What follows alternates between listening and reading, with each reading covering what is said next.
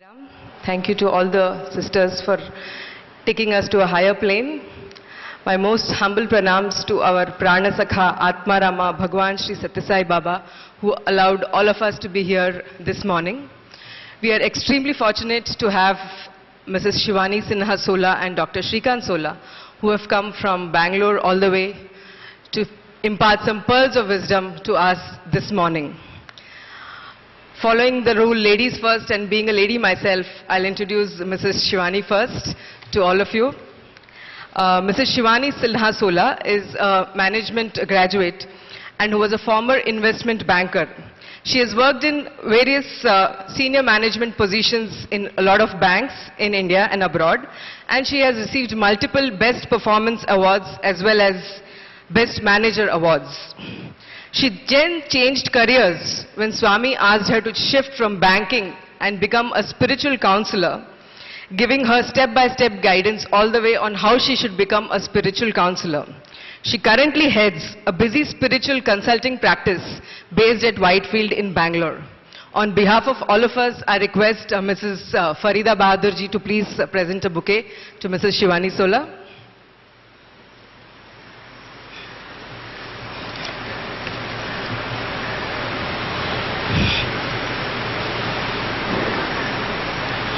Thank you so much for coming all the way.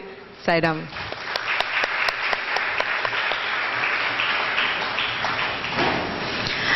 We have an interesting doctor amongst us today who understands and heals both the physical and the spiritual hearts of people. Dr. Shrikant Sola, who can talk with ease about different planes of consciousness and karma, and in the same ease also speak about triglycerides and cholesterol. He is a consulting and practicing cardiologist at the Sri Satyasai Institute of Medical Sciences at Whitefield, Bangalore. He completed his undergraduate and medical training in the United States of America, having studied at various institutions like the Harvard, Stanford, and the Duke universities.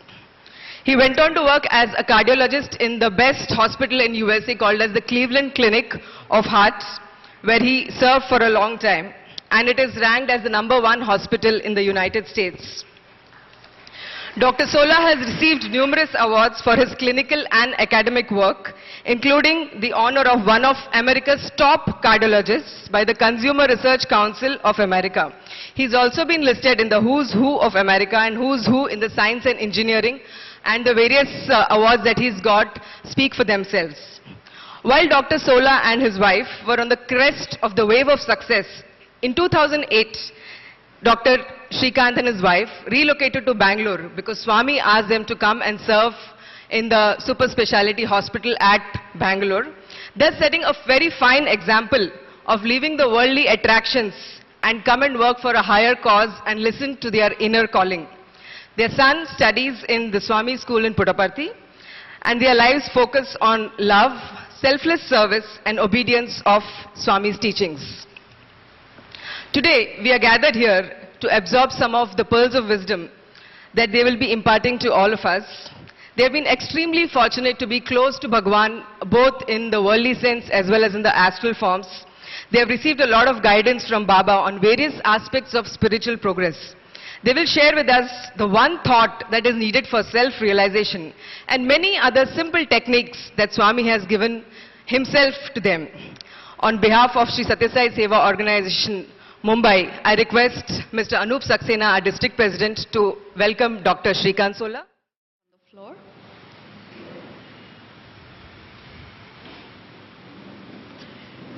Take a nice, slow, deep breath and relax.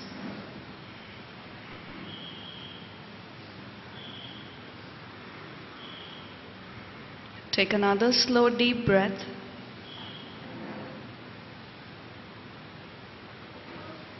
And breathe out any other thoughts.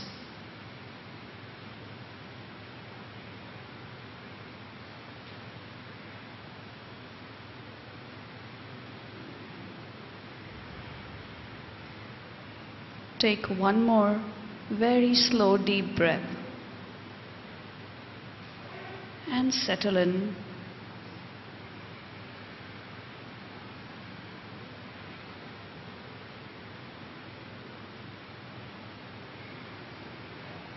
Now imagine Swami standing in front of you.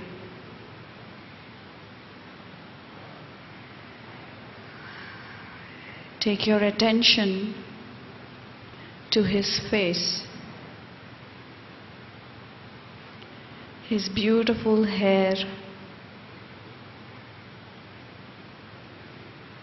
the very extremely loving eyes, the radiant smile,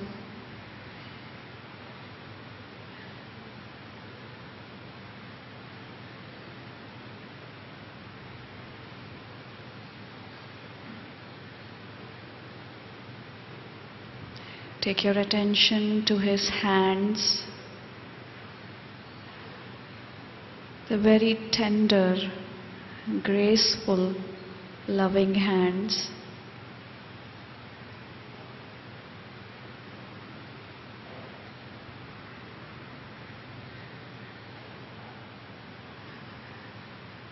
His blazing orange color robe.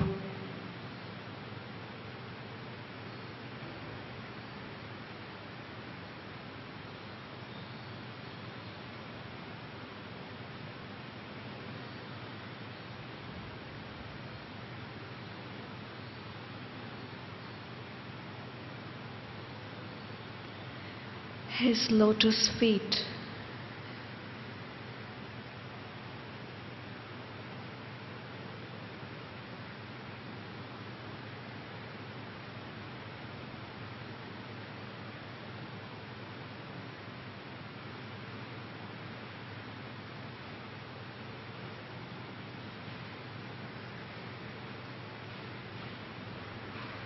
Now take your attention back up again at his beautiful feet.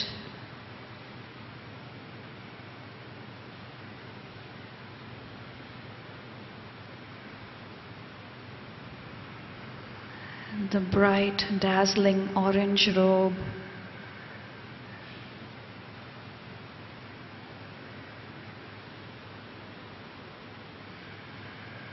The hands that bless you.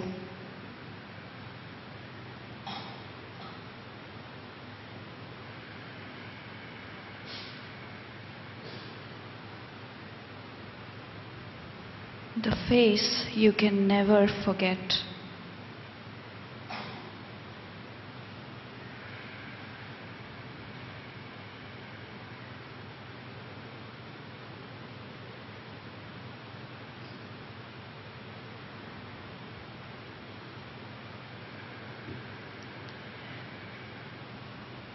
Now let us open ourselves up to receiving love from Swami.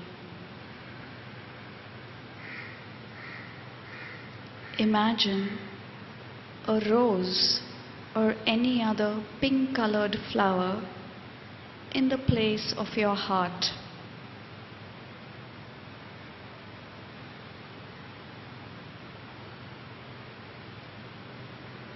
Check to see if the flower is closed, half open, or fully opened.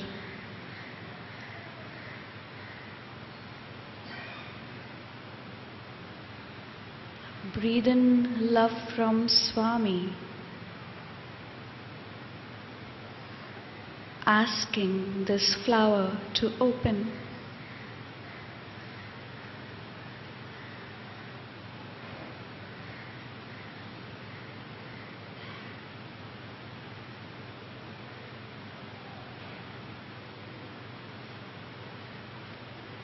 As you breathe in unconditional love from Swami, feel this flower blossoming,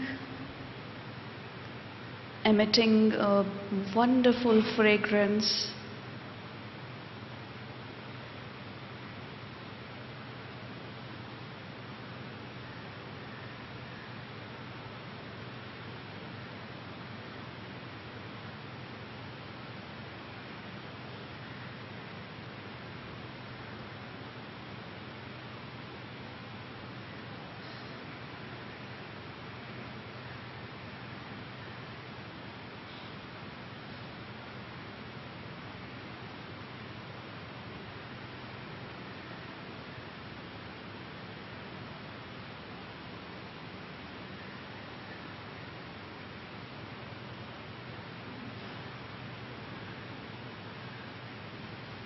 Your heart is now open to receiving Swami's love.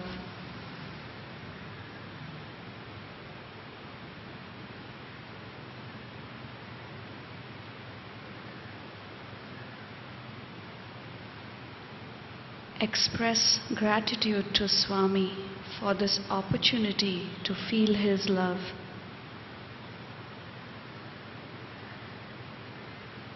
And slowly come back to the present moment.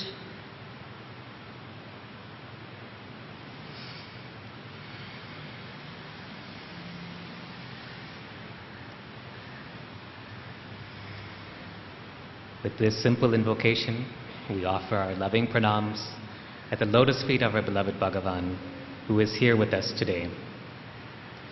Respected elders, dear brothers and sisters, embodiments of the divine Atma, our loving Sai Rams to you all. We're delighted to be with you here this morning, and we'd like to thank the organizers for giving us a chance to share Swami's wisdom and love with each and every one of you. But as we speak with you, as Shivani and I share what small amount we know with you, we are actually not at all interested whether you understand what we say with your mind, because that mind is only the monkey mind.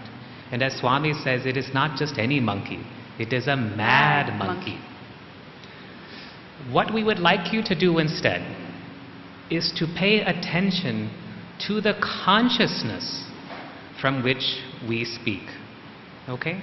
The words are not at all important. It is the consciousness from which we speak that is important. That consciousness is not Shivani's consciousness. It is not Srikant's consciousness. It is not a consciousness that is separate from you. It is that one supreme consciousness which you are, which you have always been. It is that consciousness, that awareness that we want you to pay attention to. This is not a talk. It is not a series of exercises or a sadhana camp. It is a chance to tune in to that one God consciousness that you are. You've just forgotten. See, Swami's teachings are very simple, no? In fact, you could really summarize them in just a few sentences. All of you pay attention to what I'm about to say. Listen very closely. You are not the body. You are not the mind. All of the things that have happened to you in this birth or any of your previous births are just a dream. Now, some of you have already stopped paying attention. Pay attention to what I'm saying. Okay? You are not the body. You are not the mind. You are not your thoughts. You are not your emotions or feelings. Again, some of you are not at all paying attention to what we are saying. Tune in and listen to what is being said. If you lose this chance, you will lose a tremendous opportunity. Pay very close attention. Auntie, in the glasses.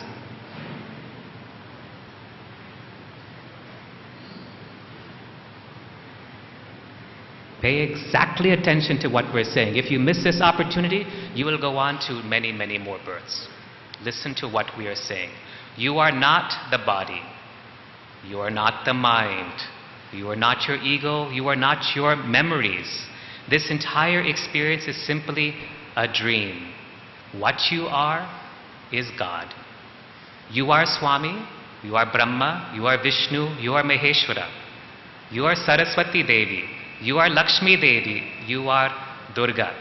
You are Surya Narayana, with whom we open this prayer today.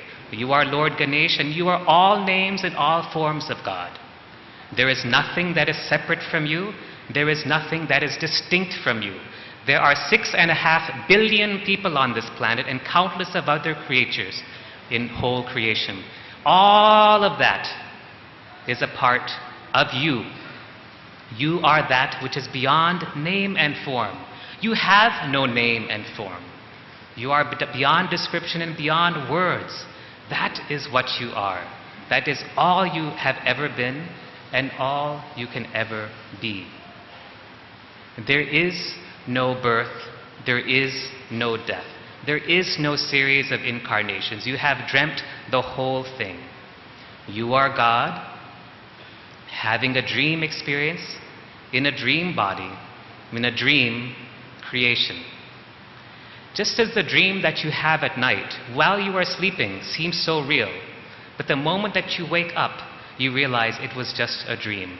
So also, all of this is just that dream which seems so real, but the moment you wake up, you realize that you are that self.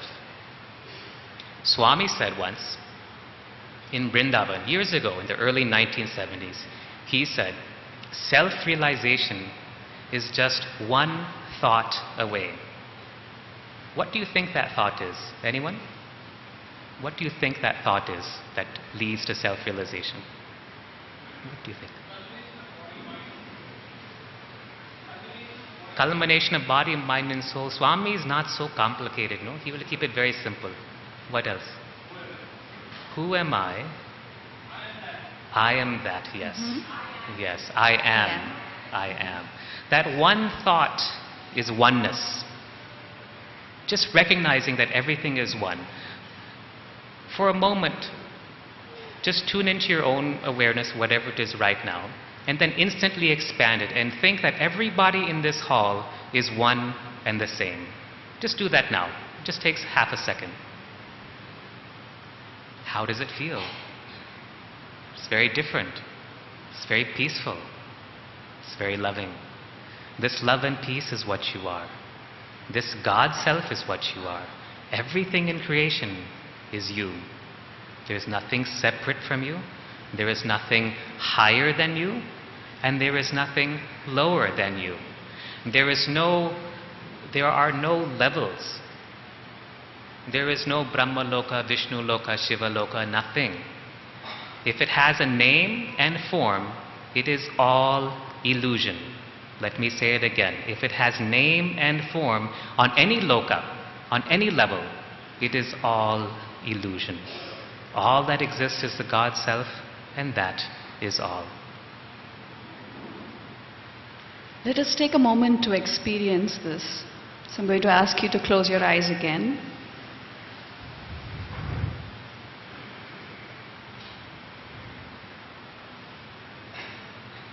And simply observe this space within you.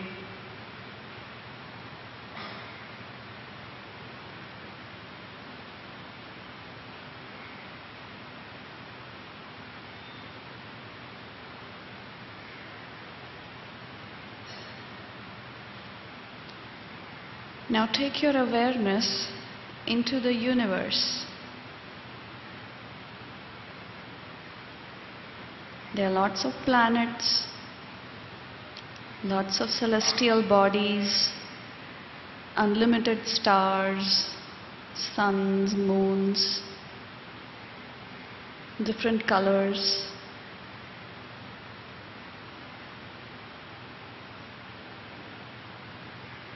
Now just dissolve all of it.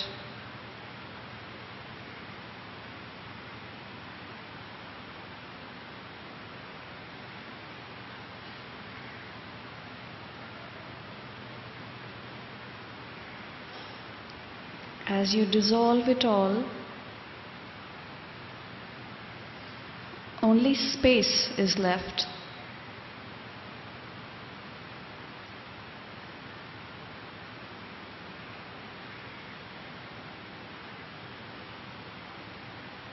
The same space that is within you.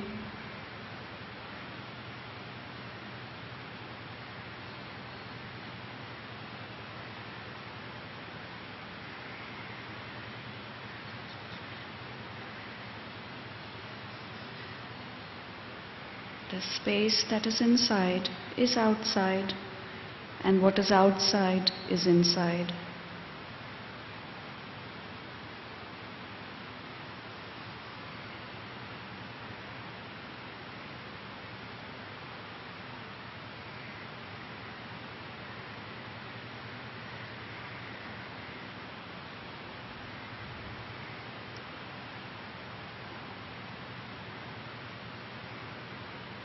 Now slowly open your eyes.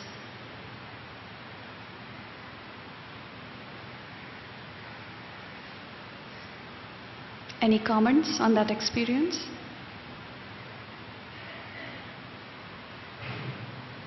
Would anybody like to share?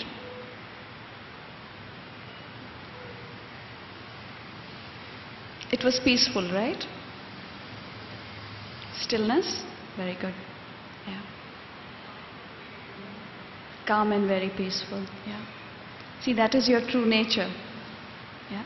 So what is it that we are seeking outside really? It's all inside. And it just takes this one exercise for you to realize that there is nothing outside of you, there is nothing separate from you. But if it is so easy, then why do we find it so difficult to believe that we are God, to understand that we are God, to experience that we are God? Well, we are holding on to a lot of things, birth after birth, whether it's anger, whether it's unforgiveness, whether it is resentment, whether it is guilt, shame, criticism, you name it. We've been holding on to all of this birth after birth, not being able to let go of it. But this is the time. We are all living in glorious times. This is the time for you to let go, not hold on to these layers of illusion. Let's do another exercise to help you to let go. I'm going to ask you to close your eyes again and sit up straight.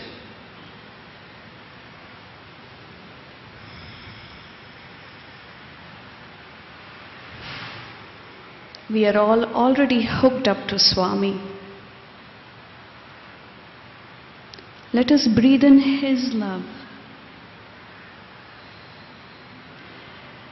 and breathe out any traumas, bad memories,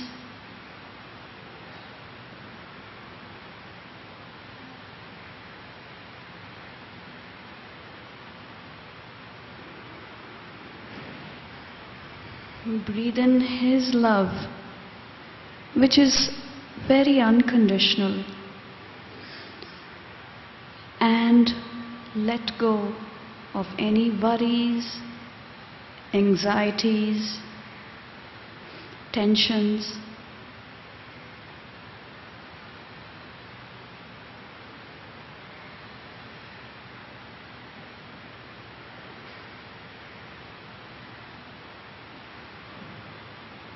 Swami is waiting to help you to let go.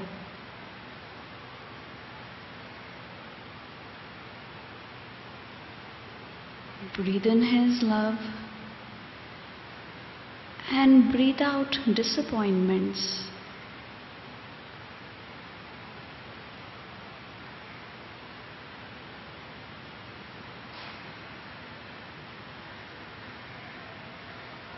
Let go.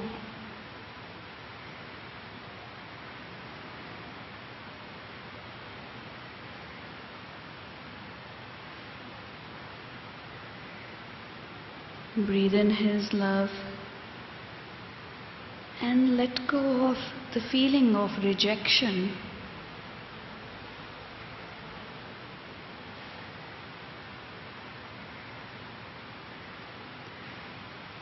Let go of fears. Simply breathe them out.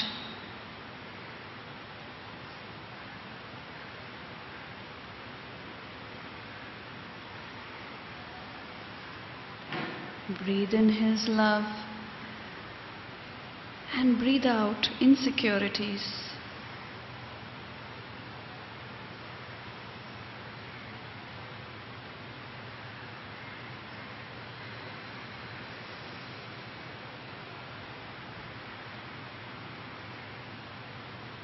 Breathe in His love and breathe out guilt, shame.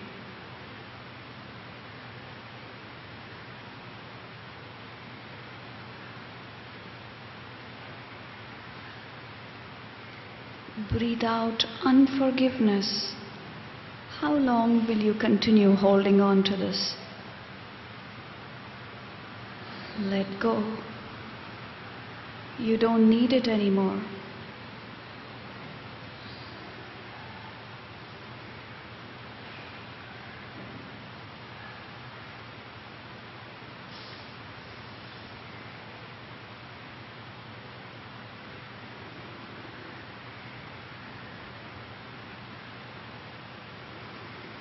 As you breathe in Swami's love, breathe out sadness.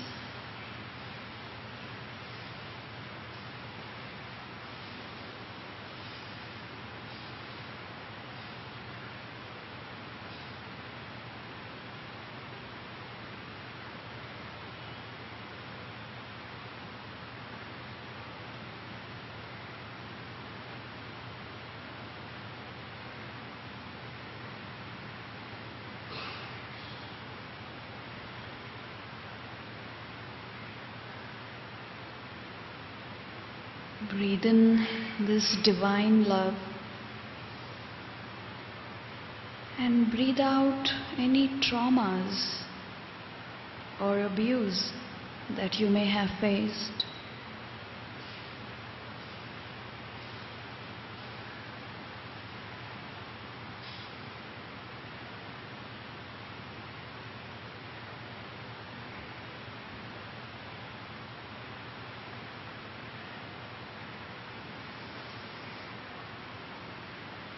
Swami's love can complete you and make you feel whole.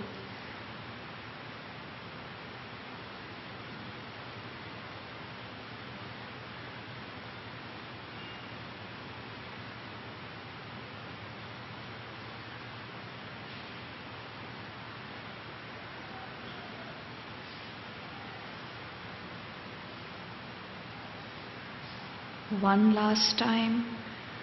Breathe in His love and let go of anything that prevents you from receiving His love.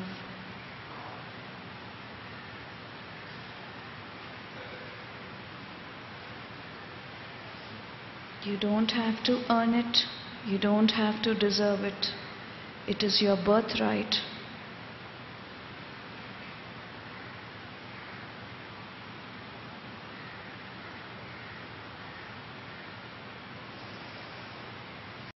Exist.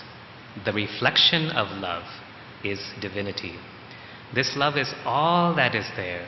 And the more you get rid of your fears, your sense of inadequacies, your guilt, your lack of self-love, the more you get rid of the luggage that you've been carrying for so many births, the more you'll understand that love is all that is. There's nothing else but this love. This knowledge of the self, this knowledge of this love is, in Sanskrit we call it the Brahma Vidya.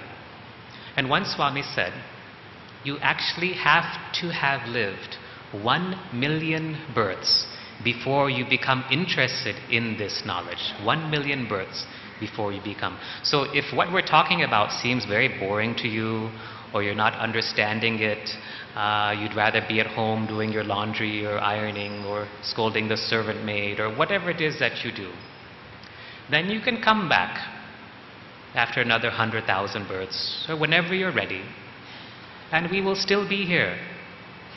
This form, these forms, nothing. They're nothing. There's no Srikant. There's no Shivani. There's no you. It's just the self. We are just a part of you, reminding you of what you've always known, but you've just taken a nap and have started dreaming. And we're just here to very gently nudge you awake, that you are the God self, that you are the Paramatma, you are the Parabrahman. What else can you be? There's nothing else above you, there's nothing else below you. There is no Brahma, Vishnu, Maheshwara. Swami is a part of you. Satya Sai, Shirdi Sai, Prema Sai, they're all aspects of yourself. How are they different from you? How? I remember in those days when we were physically with Swami, Swami would give us many chances to be with him.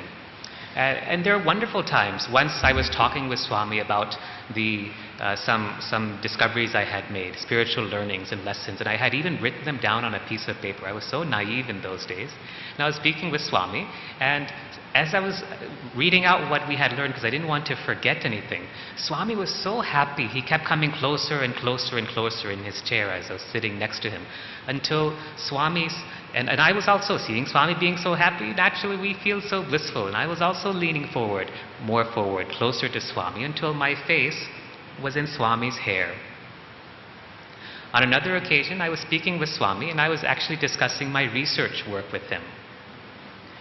And I was saying, I had a presentation. I said, Swami, this graph, see, this is so-and-so in milligrams per deciliter, and this is the x-axis, which is in time. And I was going through the whole presentation, just as I would a formal research presentation to my colleagues. And Swami was saying, oh, these are very good results. And he was holding my hand, and we were talking. And at one point, I actually put my arm around Swami's shoulder. And he loved it. He loved it. But the times that we learned from Swami the most was those times when we were just sitting next to Swami. Swami would sometimes give me chances just to sit next to him. He didn't say anything to me. In fact, many times he didn't even look at me. But I would just have that chance to sit like how I'm sitting next to Shivani and be next to the form in that silence. And in that silence, what wisdom he would show. That there's absolutely nothing. In fact, once, during another chance we had to be with him, Swami said, come, I want to tell you a secret. So we thought, Hare, Swami is going to tell us a secret. I mean, if Swami told us, we'd be so excited, no? So we were also excited. We leaned closer to Swami, then Swami also leaned closer to us, and we were breathless with anticipation. And then Swami put his hand like this, and he said, actually, there is nothing. He did like this with his hand. Nothing really exists. And then he leaned back again in his chair. And there was silence between us and Swami for some time. That silence is the self. That silence is a Parabrahman. That silence is all that is.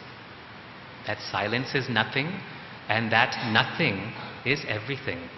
But what is happening is there's so much noise in here because of our past karmas, because of our memories, because of our attachments. You know, in Sanskrit we call them karmas, we say vasanas, we say samskritis, we say different terms for describing these different things that keep on coming, vasanas and so forth. Swami has actually given us a technique for letting go.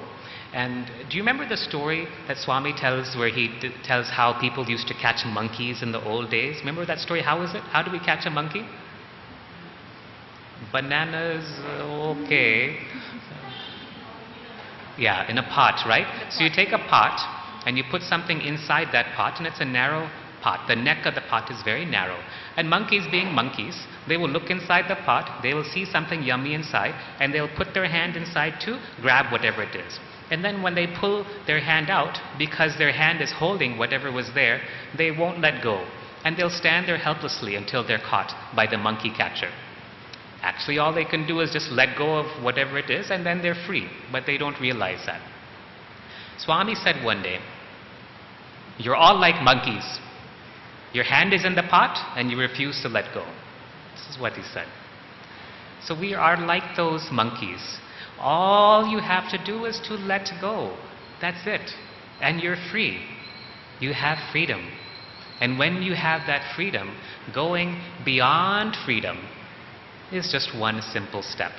Going beyond name and form is just one simple step. It's so easy. The truth is, you have no name. You have no form. You have no past, and you have no future. There are no past births, there are no future births, but it's that attachment that keeps you trapped and you get stuck. Now, luckily, Swami has given us a very simple technique to let go of all these things. He gave it to a lady named Phyllis Crystal. I think many of you are familiar with Phyllis Crystal, right? She's written many books, Cutting the Ties That Bind, Cutting More Ties That Bind, Cutting the Ties of Karma, Sai Baba, The Ultimate Experience, and so forth. This cutting ties technique developed back in the 1950s.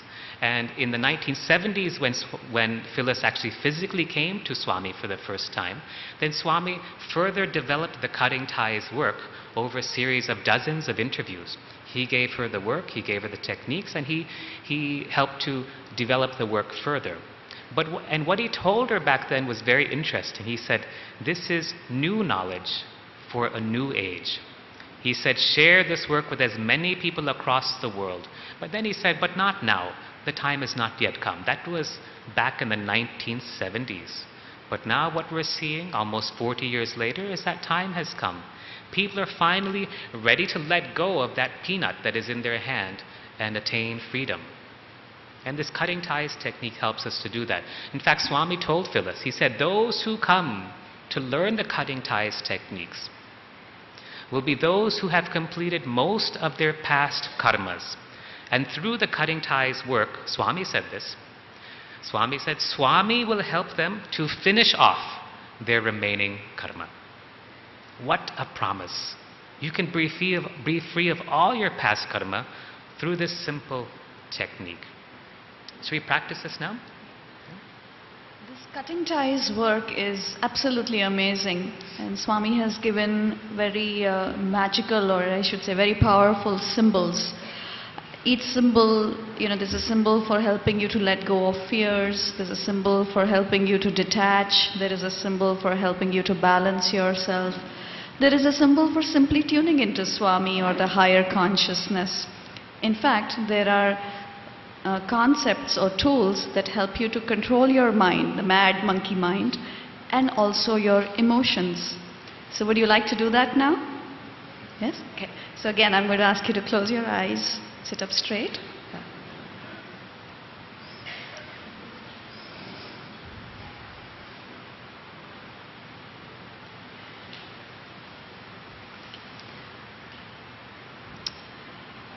Imagine a monkey on your right side.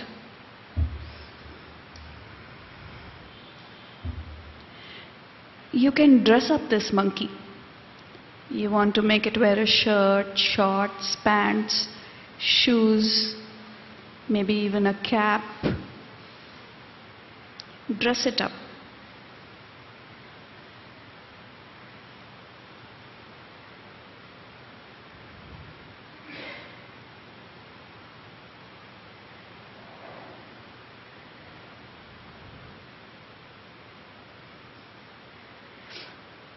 Once this monkey is looking handsome or beautiful, there's a rope tied around the waist of the monkey, like a harness. And you have the control. You are holding on to that rope. Let this monkey go and do its monkey thing. Maybe do some somersaults, roll, beg.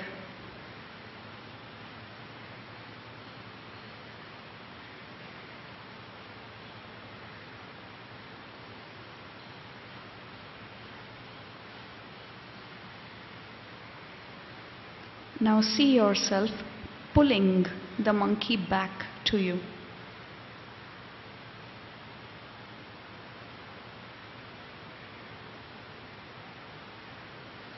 And let the monkey sit on your right side.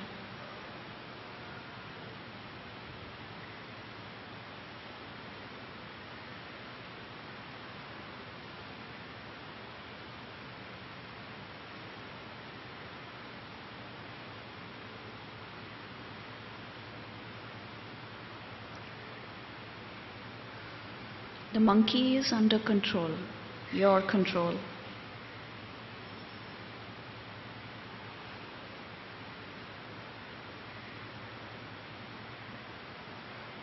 Now on your left side, imagine a tree.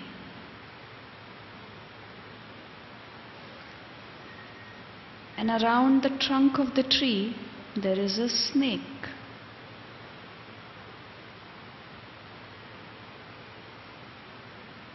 The snake is moving from side to side. Its hood moving from side to side.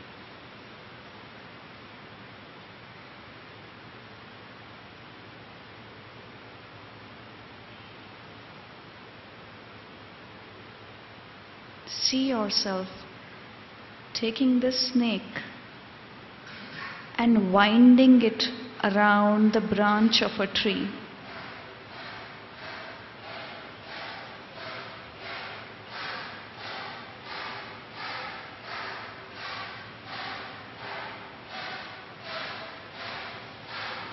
The tail and the head of the snake are hanging. Make the snake bite its own tail, completing the loop.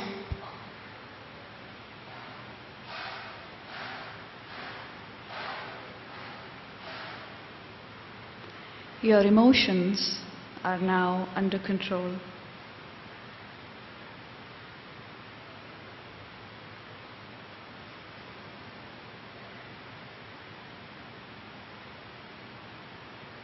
You can slowly open your eyes.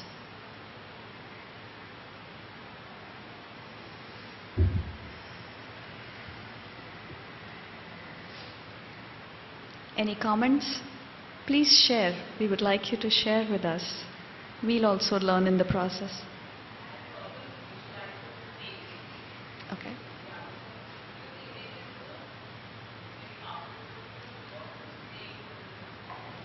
You can ask for Swami to help you to do it better. She has a problem visualizing the snake. So just ask Swami to help you. Swami is there to give us help in every small thing. Ask him for help. So the monkey is reflective of your mind and your thoughts, and the snake is reflective of your emotions. So once you practice this, you're very centered. Okay, your thoughts or your emotions are not getting the better of you. In fact, this snake and monkey symbols, these symbols, do them before you sleep at night. You'll get very good sleep, have calm. You know how sometimes when we sleep at night, our mind is still running, right? And we're reviewing events of the day or thinking of events for the next day. If you do this before sleeping, you'll find that immediately you'll go into a peaceful and calm sleep. Do these symbols before you meditate every day. Do this before you have to go into a meeting. Those of you who are studying, do this before you have to start writing your exams, or even before you start studying, right? Before you begin to study for the day or revising your lessons, do these simple techniques. As you can see, it hardly takes a minute to do this. That's all. These symbols are very, very effective. The cutting ties techniques are very powerful. So learn them, practice them, and learn them. Now let us ask you, how many of you are meditating every day? How many of you meditate regularly? Okay, good, good. How many of you are, let's say, chanting, doing Veda chanting or other types of chanting, whatever you think is appropriate? Okay, good. How many of you do nama smarana, repetition of the divine name, japa? Okay, good. How many of you spend time every day connecting with Swami within you? Wow, very good, very good. Yes, very good. How many of you teach your children to do the same thing? Okay, a smaller number. We'll talk about children after the break and how you can teach them to do the same thing. So let's, before we go on to the final part of the first half, I think we need to revise what we've said so far. So can anyone tell me just what lessons have we shared with you so far? Just call them out. Let's see how much you've absorbed of what we've given you so far. Just tell us what we've told you.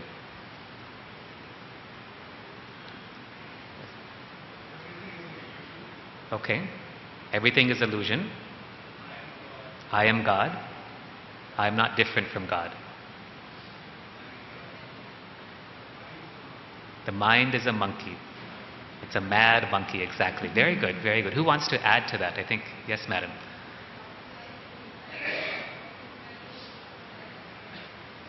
So what is it? You're not the name, you're not the form. What is inside is outside of you, and what is outside is inside. It's all the same. Very beautiful. Sister?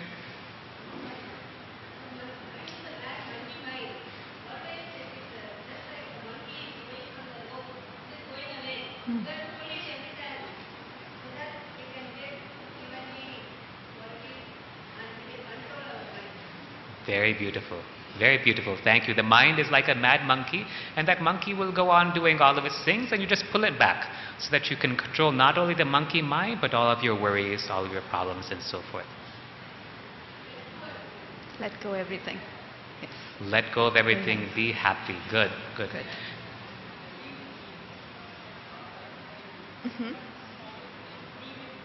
Swami is saying, be with me. Be with me. Very good. But I think that Swami would tell us to be you. I remember once when we had gone for a darshan, actually we had gone for a group interview. In those days, you see, working at Swami's hospital is very difficult.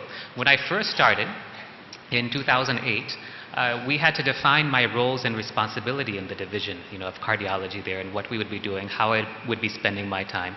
So I went with the head of the Department of Cardiology, who's a wonderful physician. I met with the director, and there's some things that we needed to clarify. So in those days, how do we figure out these things? So the director said, well, I'm going to put a party this weekend. I'll just ask Swami. And so that's what we did. And that's how we worked in those days. We just would ask Swami. What happens though is that Swami will tell you it's not about doing anything. It's not about even being with him. It's about being him. So on one occasion we went for a group interview to have Swami's darshan. Swami granted us a group interview. All the doctors, the nurses, many of the staff, we all had a wonderful time with Swami, falling all over him. He was talking with us. He gave us such royal treatment. It was wonderful. And afterwards, when everything was done, on the last day of that weekend that we were with Swami, we asked Swami's permission to go back to Bangalore. Shivani had asked. And Swami said, no, wait. He made a face. Like you want to go? He just did this. So we thought, okay, well, we'll stay one more day. I told my boss and so forth that, Swami said like this. He said, okay, whenever Swami permits you, then you come back. So the next day, because, operations are there, patients are there, we have to go back and take care of our patients. So next day, Swami came, asked him for permission to leave. He said, stay for a while. Okay, a few days went by. Again, got the courage to ask Swami's permission. This time he got really upset. And when Swami is upset, it's like being before Rudra. I mean, it's really scary. So we stayed, and this went on for a week. A week became 2 weeks, and then it became 3 weeks that Swami kept us with him in Parthi. And every day we would interact with him in his own way, speaking with him or whatever. At the end of those 3 weeks, Swami gave us one very important lesson. See, we are not here to do anything. We are simply here to be God. We are simply here to be the self. We are human beings, not human doings.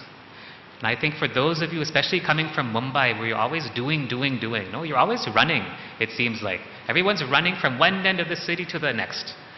What are you doing? You're not here to do anything. You're here to be.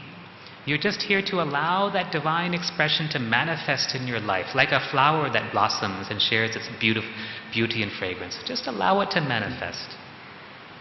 Now, being does not mean inaction.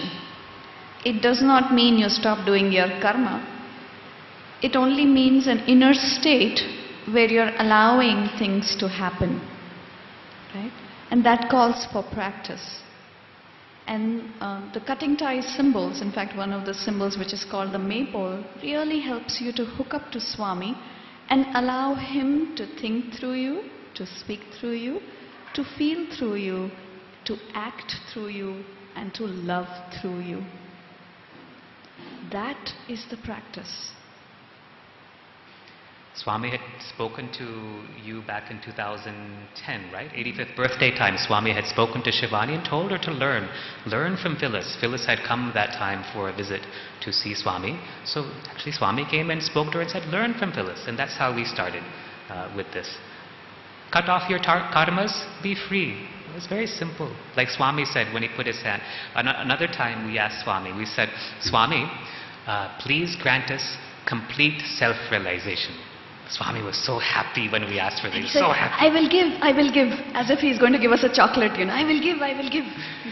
So then he said, self-confidence is the foundation, self-satisfaction are the walls, self-sacrifice is the roof, and then you have self-realization. And he put his hand like this and said, simple. So this self-confidence is what we hope to share with you. Learn this, feel it, be it, speak it, think it, breathe it. I am God. I am not different from God. I am the individual supreme absolute, indivisible supreme absolute. I am the Parabrahman. I am Sai. I am that. All of this is me. There's nothing separate from me. There is nothing different from me. I am that.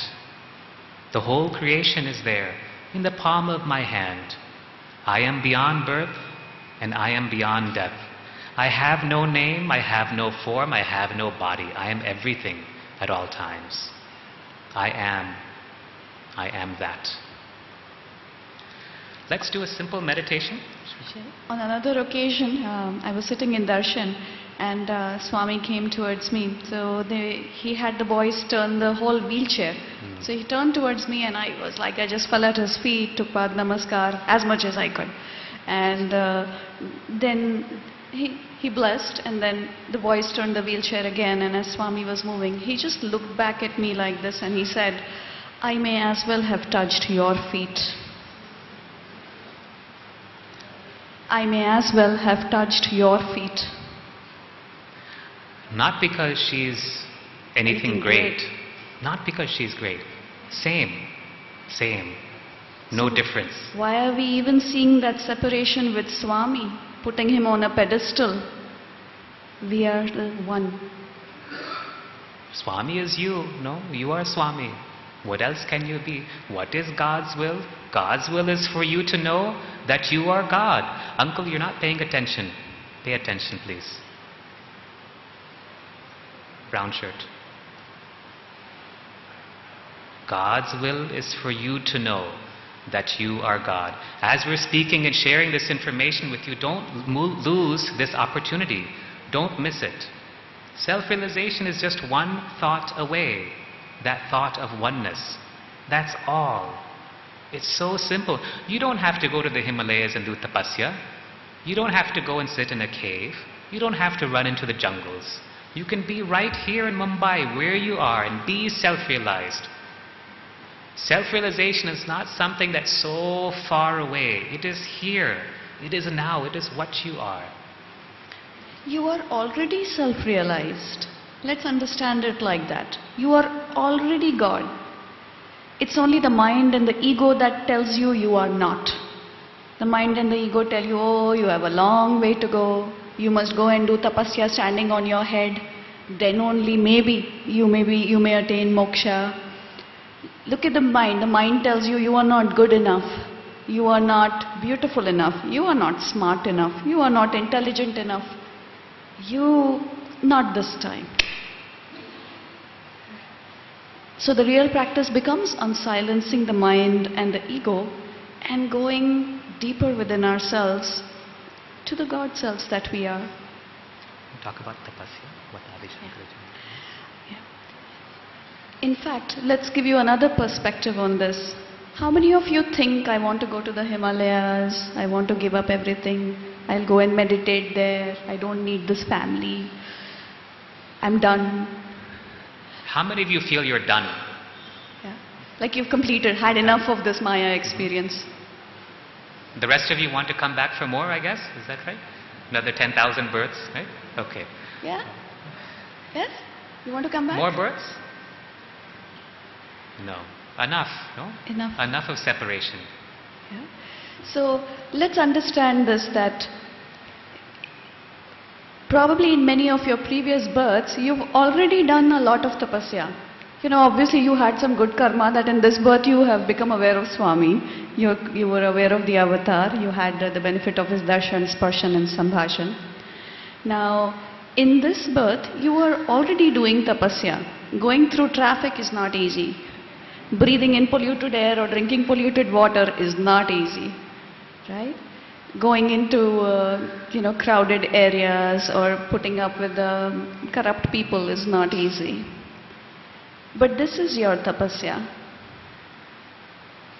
Your tapasya in probably previous births was walking through forests, walking bare feet, sitting, on mountain tops and meditating, or doing penance of, very hard penance, probably renouncing a lot of things, maybe just eating very less, wearing very less, and so forth. Probably that was appropriate for those times.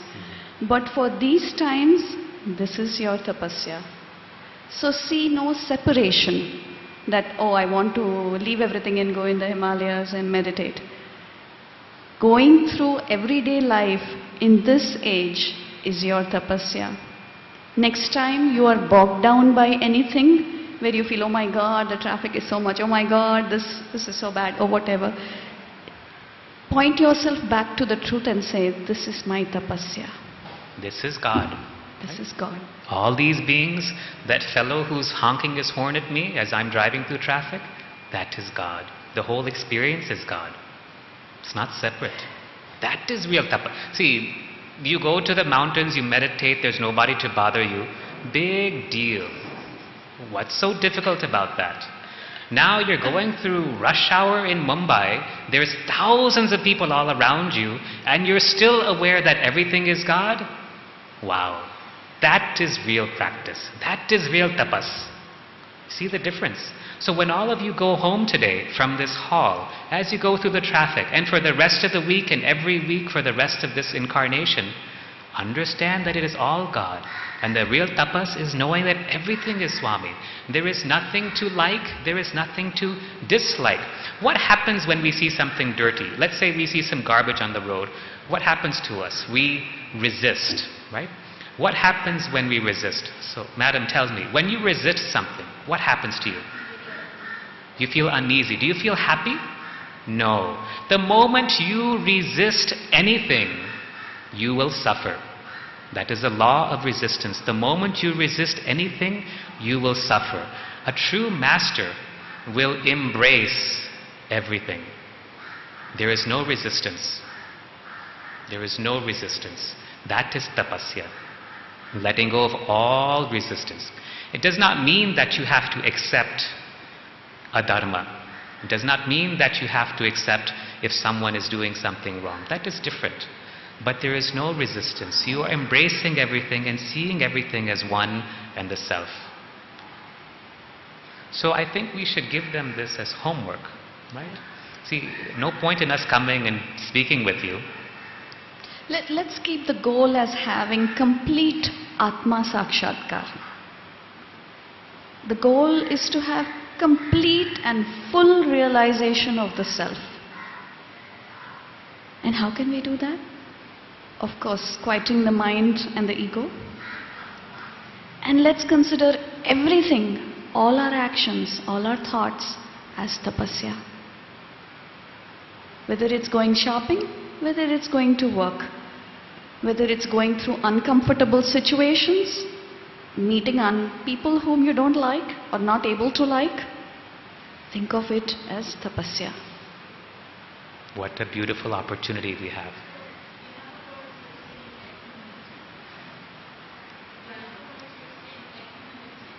Equanimity. Yes. See, equanimity, suppose I spill this glass of water and I don't get upset. That is equanimity. But suppose the glass of water spills, I clean it up, everything is okay, but I realize that it's still the self. It is still the God self. This is God, this is God. The water spilling on the table is also God. The traffic, the rush, the crowds, the dirt, that is also God. Everything is God.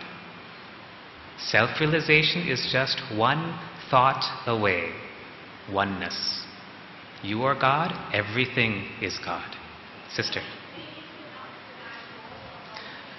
So as Swami told us, and he said many times, it starts with self-confidence. She's saying, is saying it enough or do you have to do more?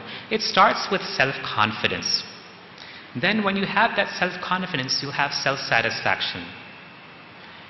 See, self-confidence, it does not mean in the worldly way. Self-confidence means the confidence of knowing yourself to be divine.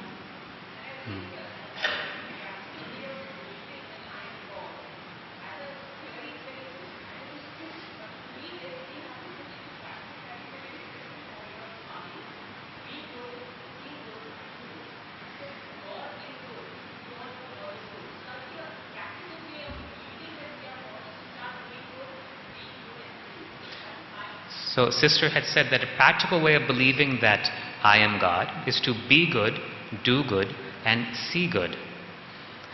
That is good, that is fine, but you have to go beyond that. See, you get self-confidence, then you get self-satisfaction. I am peace, I am bliss, I am love. I require nothing.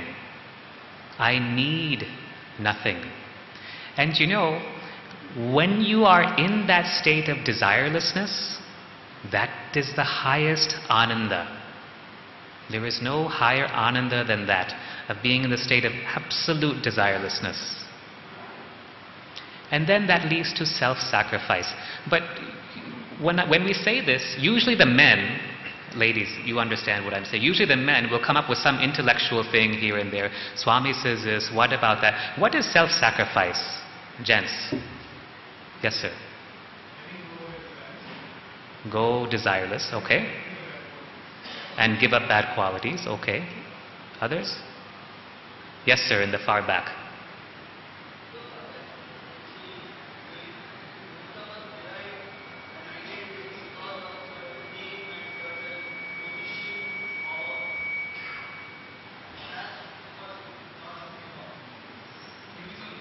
So the most of us desire certain things and giving up those desires, but real self-sacrifice is giving up ego.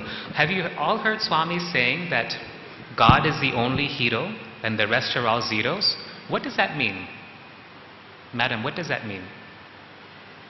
God is the only hero and the rest are all zeros. He's the doer? Okay, fine. We have value only when we attach ourselves to Him. Okay. So that is good. So that is the first level of understanding, that God is the only hero and He's the one, and we have value only when we attach ourselves to Him. Let's go deeper. What does it mean that we are zero? Yes, sir. We are all zeros. Heroes. We are not heroes. Okay. Okay, all right. Let's go deeper though. To be really zero. To be zero means to be Nothing. nothing. To be nothing. No ego, no attachment, no desires, no wants, no thoughts. Many times when we were with Swami, see, staying in Whitefield, we're in Bangalore in Swami's hospital, it's so beautiful. Swami once told me, he said, this hospital campus is one of the most sacred places on the planet, in Whitefield.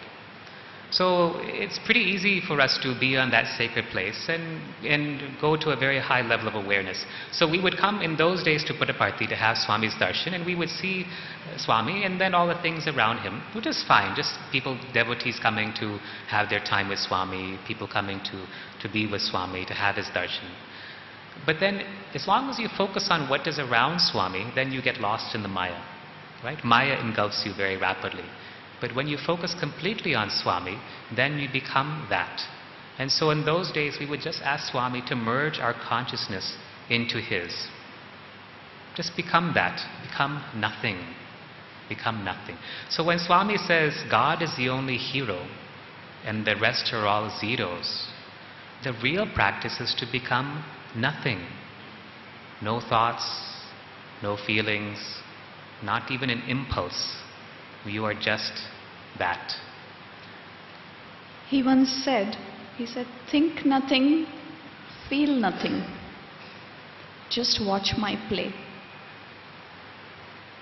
When we are alone, if either of us are by ourselves, suppose that she's gone out or I've gone out, and we're just alone at home or wherever it is, we actually don't have to do anything. We may take care of our food, we may take care of the house or whatever, and that's fine.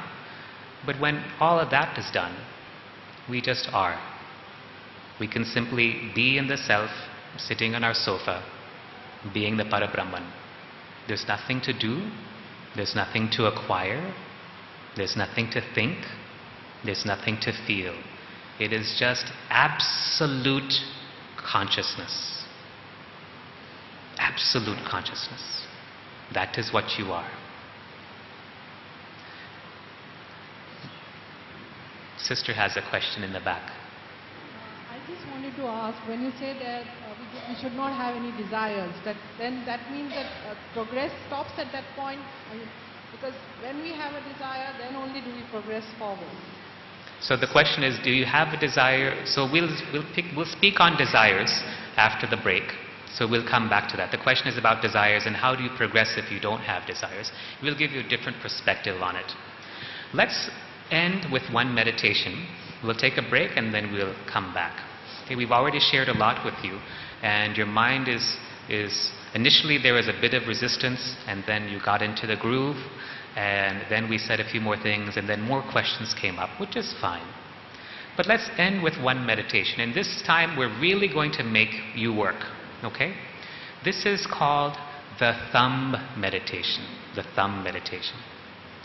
Swami says this is the essence of all forms of meditation. Whether you do Jyoti meditation, Vipassana, whatever type, it doesn't matter, Kriya Yoga, etc. It all comes back to this one simple technique. He's taught this several times, but the teaching is always the same. We're going to share exactly what he has said. In the thumb meditation, all you do is you simply watch your thumb. You don't think anything, you don't feel anything. You don't have to say Sai-Ram, Sai-Ram, Sai-Ram. You don't have to think, oh, I need to cut my fingernails. You don't have to think or do anything. You're just simply watching. And you know the best part about this technique, especially for people in Mumbai who are always running around, is you only have to do this for 12 seconds. Imagine 12 seconds, moksha, done, finished. 12 seconds. See, that's, Uncle was telling me before we started, you know, we're all from Mumbai, everything is fast here, so, you know, if they get bored, then try to speed it up a little bit and so forth. So, this 12 seconds and then we're done. So let's go through this. I'm going to take you through it several times. Let's start. Everybody get their thumb ready. And when I say begin, I'm just going to ask you to watch your thumb. Then when I say stop, we'll stop. And then we'll do it several times. Okay? Everybody get your thumb. Just watch it and begin.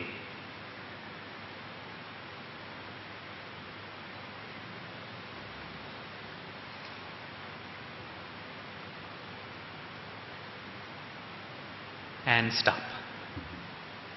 So what did you notice? What did you notice in the green shirt?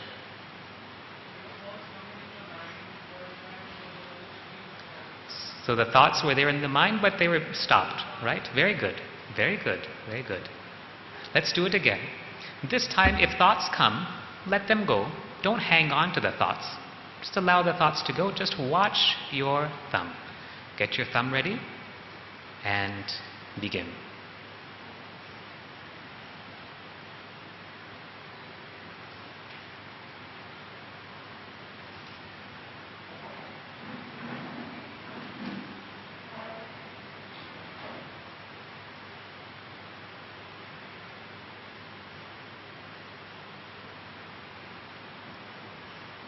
And stop. So what happened this time? Auntie, wearing the maroon sari. You're still conscious of? Wondering what is happening. Wondering what is happening. That is the monkey mind. That is the monkey mind. Okay, let's go back and let's do our monkey technique. So all of you, remember that we call that monkey on your right side. Dress it up in however way you want. Make it jing-bang if you like. It's tied to a rope with a harness that goes around its torso. Allow the monkey to do its monkey business as it goes around. And when you're ready, just pull on the chain or the rope, and immediately the monkey comes back and sits quietly and peacefully on your right-hand side.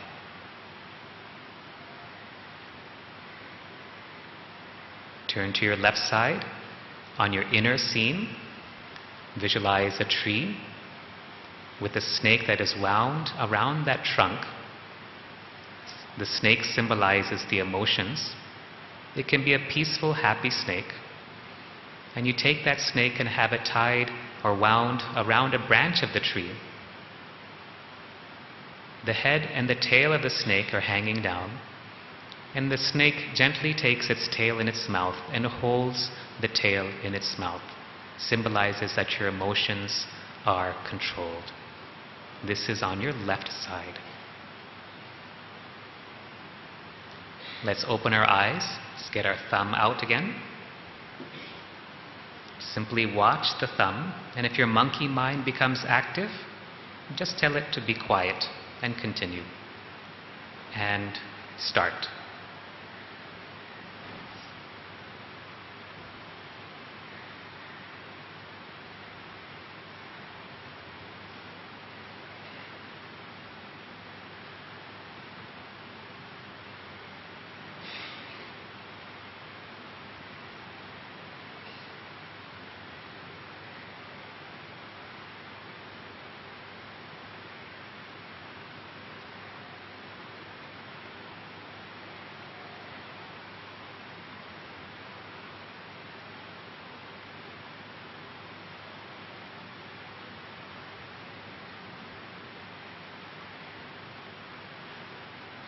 And stop.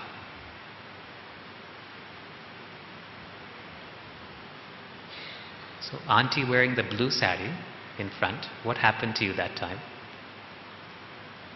Just behind, auntie in the blue sari.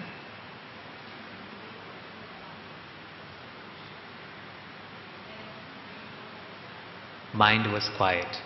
Mind was quiet. Swami says if we do this for 12 seconds, it is like a muhurtam. Actually, in one interview, Swami said 11 seconds. Sorry, in one discourse in 2007, was it? He said 11 seconds. In one interview, two interviews, sorry, he said 12 seconds.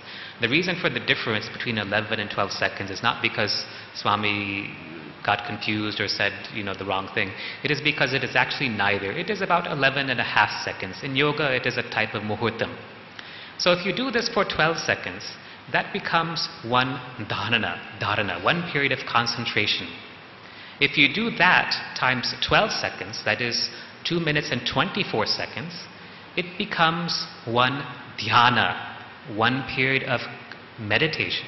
2 minutes, 24 seconds, if you do the thumb meditation. Now here's the best part.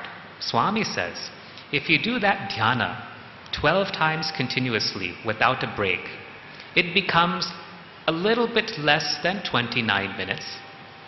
And that becomes one samadhi. You can experience samadhi within less than a half hour, simply by practicing this thumb meditation.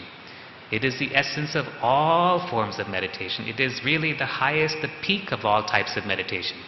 Why use your thumb? Swami jokingly said, he says, well, it is because you carry it around with you wherever you go. But let's go deeper. When Swami teaches something, there's so many levels of understanding, right? So the thumb in our Purusha Suktam is said, the Purusha, the Atma within us, the God self within us, as it resides within the body, is said to be about the size of a thumb, correct? If those of you who know this part of the Vedas will remember that.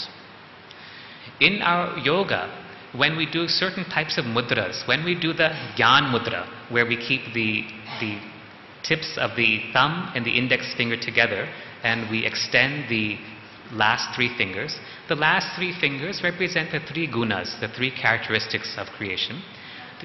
The index finger represents the Jivatma, and the thumb represents the Paramatma.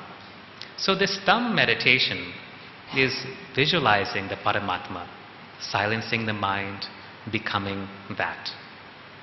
Let's do it again, but this time we're going to change it. Yes, sir.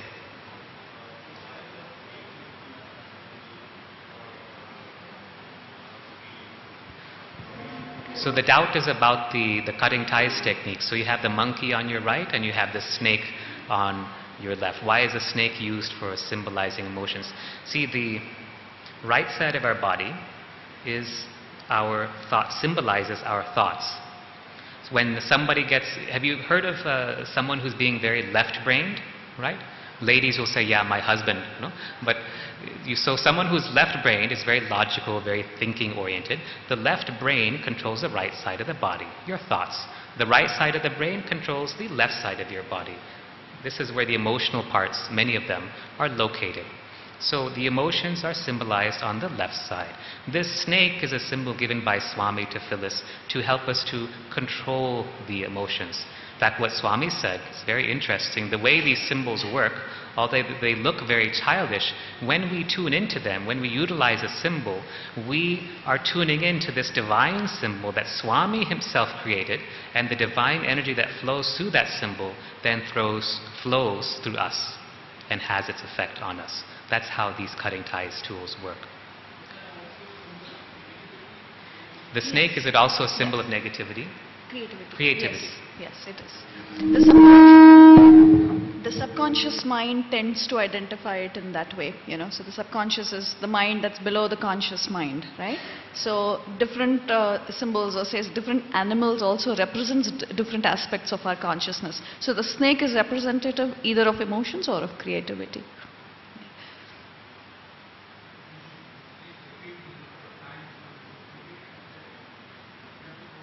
So how much to repeat? So the question was how much to repeat the thumb meditation. If you do it for 12 seconds, and all of you who have children, all of you who are Balvikas gurus, please pay attention. If you repeat this for 12 seconds, and Swami says if you do that 12 seconds a day for 3 months, at the end of 3 months you will have laser-like concentration. And it is true. We teach this to our nursing students at Swami's hospital. We have a nursing college there. And we teach it to them. And we see that in the beginning, that when they're reading their book, yeah, all of us have had this experience. No, we're reading a textbook, we're trying to study, we read a few paragraphs, and after some time, we don't know what we've just read. Our mind has gone off. This technique helps us to improve our concentration. Just 12 seconds a day for 3 months, enough. Our nursing students regularly come number 1 and number 2 in the state of Karnataka after practicing this technique all the time. It's routine. We expect number 1, number 2 in the state at Swami's school. You can choose to gradually increase the time. So you're doing it 12 seconds. Do it for a week for 12 seconds. Then increase it. Do it 12 times 12, which is 1 minute 44 seconds. Then double that. Do it 2 minutes 24 seconds. And then make it, for a week, just do it totally for 2 minutes 24 seconds. And then just watch how you will start enjoying it and going into the silence within. And then increase it. And then make it eventually 28 minutes. And then get samadhi. Yeah. Simple. Simple.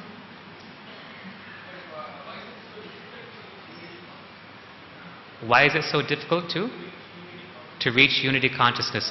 Because you don't practice. You don't practice. No, you'll come here to this conference. I'll tell you what you'll do. You'll come to this talk. You'll say, wow, Shivani and Srikant spoke really well. You'll go home. You'll practice for a couple of days. And then you'll forget. You fall asleep. Right? How many speakers have come here? How many speakers have spoken to you? You all listen in rapt attention. You go home, you fall asleep again. You don't practice. That's why you don't realize this. So Swami said, okay, they don't practice 12 seconds, chalo, at least let them do that much. 12 seconds a day, that's all it takes. If you don't want to use your thumb, then if you're at a traffic signal, let's say you're driving or you're in a car, if you're at a traffic signal, use the traffic signal. Use the red light on the traffic signal. If you're walking, then use a spot on the floor. That becomes your thumb. If you're in your puja, then use the deepam in your altar. Swami says you can use anything, but the thumb is the easiest because we don't have any emotional hang-ups about our thumbs, right? There's nothing emotional about our thumb. It's just our thumb. Let's do it one last time. This time I want you to feel that Swami is doing the thumb meditation through you. He's the doer and you're just watching as Swami does the thumb meditation. And see what it feels like as Swami is meditating through you. Let's begin. Let's get our thumbs ready. Let's ask Swami to meditate through us. And start.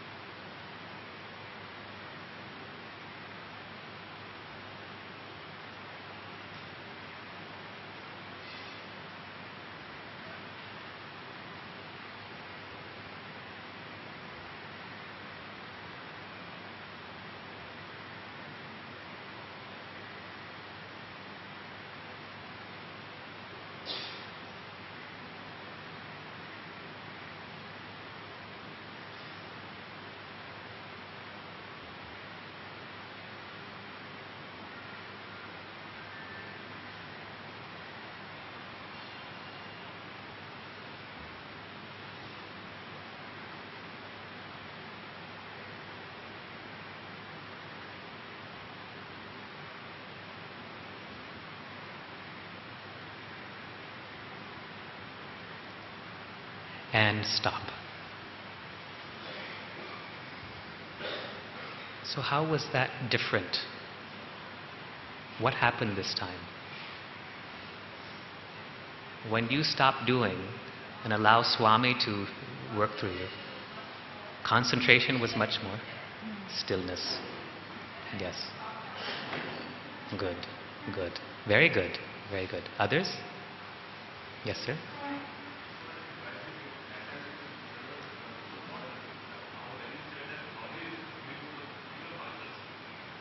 Pure consciousness. You were conscious about Swami doing the meditation through you. Earlier, it was very no thought absolutely. Before twice we did, no? That time there were no thoughts actually, just watching. That's it. But now when you say that Swami is doing through us, so it become more conscious and. So just watch. Yeah. Just watch. Remember how when Swami would be before us physically, and we would just watch Swami. We wouldn't have anything to do or think. We would just watch his beautiful form before us. How lovely it was. Just watching. Just watching. When you do the thumb meditation properly, what will happen is that first you will have many monkey mind experiences. You will say, oh, I can see the aura around my thumb. Or should I say Sairam, Sairam, Sairam? No, no, no. Don't do anything. No japa, no nothing. You're just watching. You're just observing. You can breathe easily. You can blink your eyes. Okay? And if you can change your posture, that's all right. You can blink your eyes. You're not torturing the body here. Right? That's not the idea.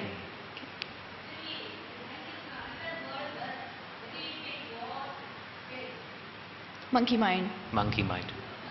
Monkey mind. What will happen when you do this technique properly is that Swami says, first, the thumb will disappear. Then, you will disappear. Finally, everything will disappear. And when that happens, you will be in samadhi. You will know yourself, experience yourself as that which is beyond description, beyond words, beyond freedom. We want you to practice this technique every day without fail. Teach this to your children. Teach this to your students. Teach it to your colleagues at work. Share it with them. It's a non-religious, non-spiritual type of activity. Share this technique with them. And you will see that even the disturbance of the cell phone doesn't bother you because it becomes one and the same. Your concentration, your focus is absolute. Practice, practice, practice. What we'll do is we'll end here and we'll come back after the break. You know, Swami once said that in the end, when the body turns to ashes, you will be asked only one question. And that question is, how much love have you shared with all of creation in one single moment, in every single moment? How much love have you shared with all of creation in every single moment? The rest of it, how was your relationship with your wife or your husband? What was your bank balance? How many cars did you have? What properties did you have? He said, that is a byproduct. A byproduct. He did his hands like this. Byproduct. It doesn't matter. So the whole focus then becomes, how is it that we can love? Swami's first and basic teaching, love all, serve all. How is it? Let's understand the love all. Love all, of course, many of you may think, how can I love this person? How can I love that person? This person is mean to me, is talking badly to me. It could be a colleague, a boss, a spouse. But let us understand this love, that first, the first step is towards loving yourself. If you don't love yourself, you cannot love anybody. And this loving yourself is not about loving the body and the mind, or loving and thinking, I'm better than others. Or it's not a selfish love. This love is that which is all-encompassing. A love that is like an ocean, a mother's love. You are accepting everything about yourself. You are loving every aspect of yourself. You are loving every aspect of yourself. Love yourself for how you are. I'll share a dream with you that I had. In the dream, my sister and I were both sitting for darshan. And Swami came towards my sister and said, "You think you're perfect?" And my sister just moved back and said, no, Swami, I'm not." Then he was not happy with that answer. And then he came towards me in the dream and said, "You think you are perfect?" And I looked up to him and said, "Yes, Swami, I am born in your image.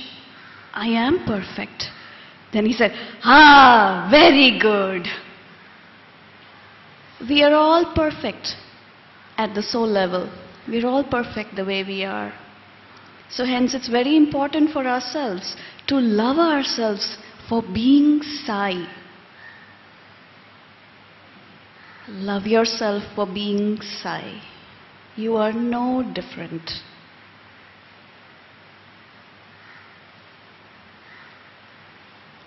Remember what we told you earlier. Love alone exists. The reflection of love is divinity. Remember on another occasion, Swami said, actually, there is no creation, only projection. Only projection. There is no creation, only projection. This entire creation is just a projection of your own mind. It is love that exists, and love is what you are. Love, interestingly, love will show you that you are everything. Wisdom, will show you that you are nothing. Wisdom will show you that you are nothing. That nothing is everything. And all of this that we think is so real is nothing. It's nothing at all. Nothing, it has no more existence than whatever you have dreamed of in your dream some 10 or 20 years ago. It has no more reality than that. But this love will show you the truth. It is the most powerful force in creation. In my practice at Swami's hospital, I've learned so much about love just from his patients. In fact, I remember Swami would tell us, he said, don't think that this is Swami's hospital. He said, think that it is our hospital. And when we would meet with Swami, the very first thing Swami would ask us is, how are our patients? Then the next thing he would ask us is, how are you? And then finally the last thing he would ask us is, are you happy? Do you need anything?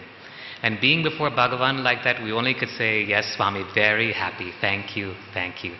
That love that he showered upon us, he would teach us to share with our patients. He would tell us, don't scold your patients, don't bark at your patients. Treat them like revered, cherished members of your own family. Give them that same hospitality, that same love. And so in my practice, I simply give each person love. Because at the end of the day, what do we all want? Love, right? An example is once there was a boy in one of our classes that one of our relatives was putting on. This boy was very naughty. And our son, who studies in Swami's school where everything is, Sairam, Sairam, Sairam, he couldn't understand why this boy was being so naughty. So we were discussing. He said, why do you think he's being so mischievous? And he said, he's 12. He said, because he wants attention. I said, okay. Why do you think he wants attention? And then he understood. Because he wants love. All of us want this love. And in that seeking this love, we try to find it in many different ways. We try to find it through money. We try to look for it through acquisition of material comforts. We try to find it through sex. We try to find it through becoming famous. All the things that delude us, we try to find it through our children, through our family members. But it doesn't happen. One day one person will get married, and then the next they will say, Hare, why did I get married? Someone will be not married, and she says, when I am married, I will be so happy. We are always looking for that love, whether it is through marriage, through family, through greed, through money, through things. But we will never find it. It is only God's unconditional love, that pure love, that can ever satisfy us. And in my practice, what I do is I just give each and every person that same unconditional love that Swami has given to all of us. And I find that if I get irritated at anything, if I get annoyed at anyone, if I get out of balance, if I'm not joyful at every single moment, then I'm not living in love. If there is not joy bursting within me, then there's something wrong with me. I'm not living in that full state of love. Happiness and joy. Swami would always ask us, are you happy? And Swami in so many discourses has said, be happy, be happy. It's very important for us to understand that on our spiritual journey, joy is what we really are. We are only rediscovering that aspect of ourselves. We are rediscovering that we are joy. We are rediscovering that we are peace. We are rediscovering that we are bliss. But the focus has to be, come what may, we are still happy. We are still going through it and saying, Maya is showing me this also. Remember what Swami asked us once?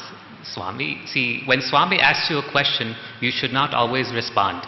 Once Swami asked us, he said, do you know why you two have so much grace? Now that question, you should just keep your mouth shut. So we just sat like that. Then Swami said, because no matter what happens, you are always happy.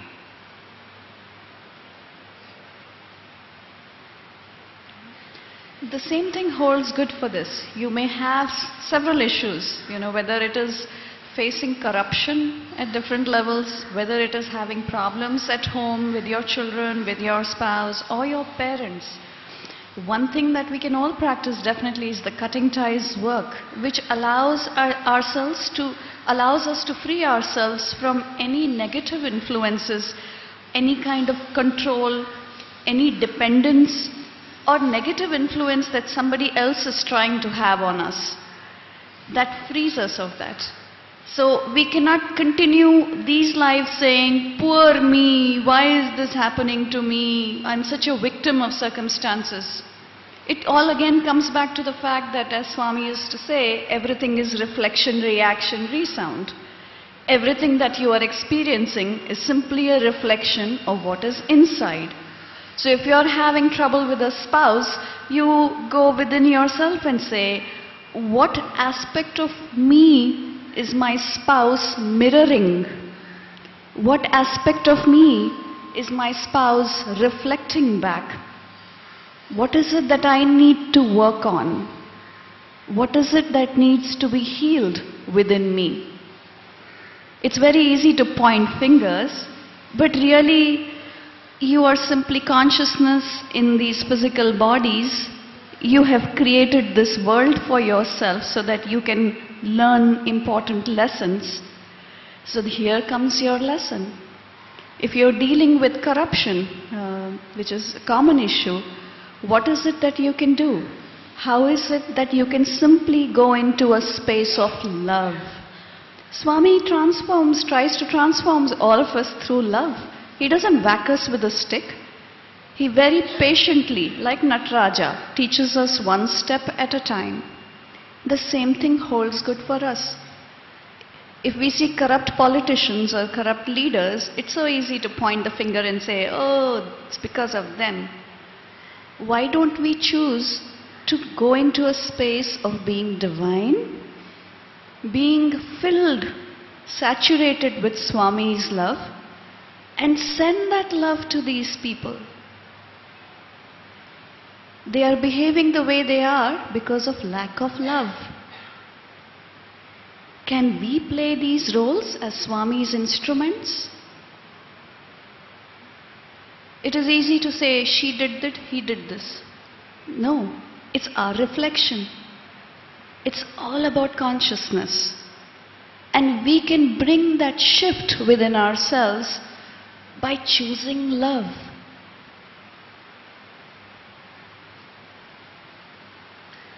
See, every interaction that you have has to be ended in love, or you will go back again and again and again through that same interaction, whether in this birth or another birth, until you can end that interaction in love.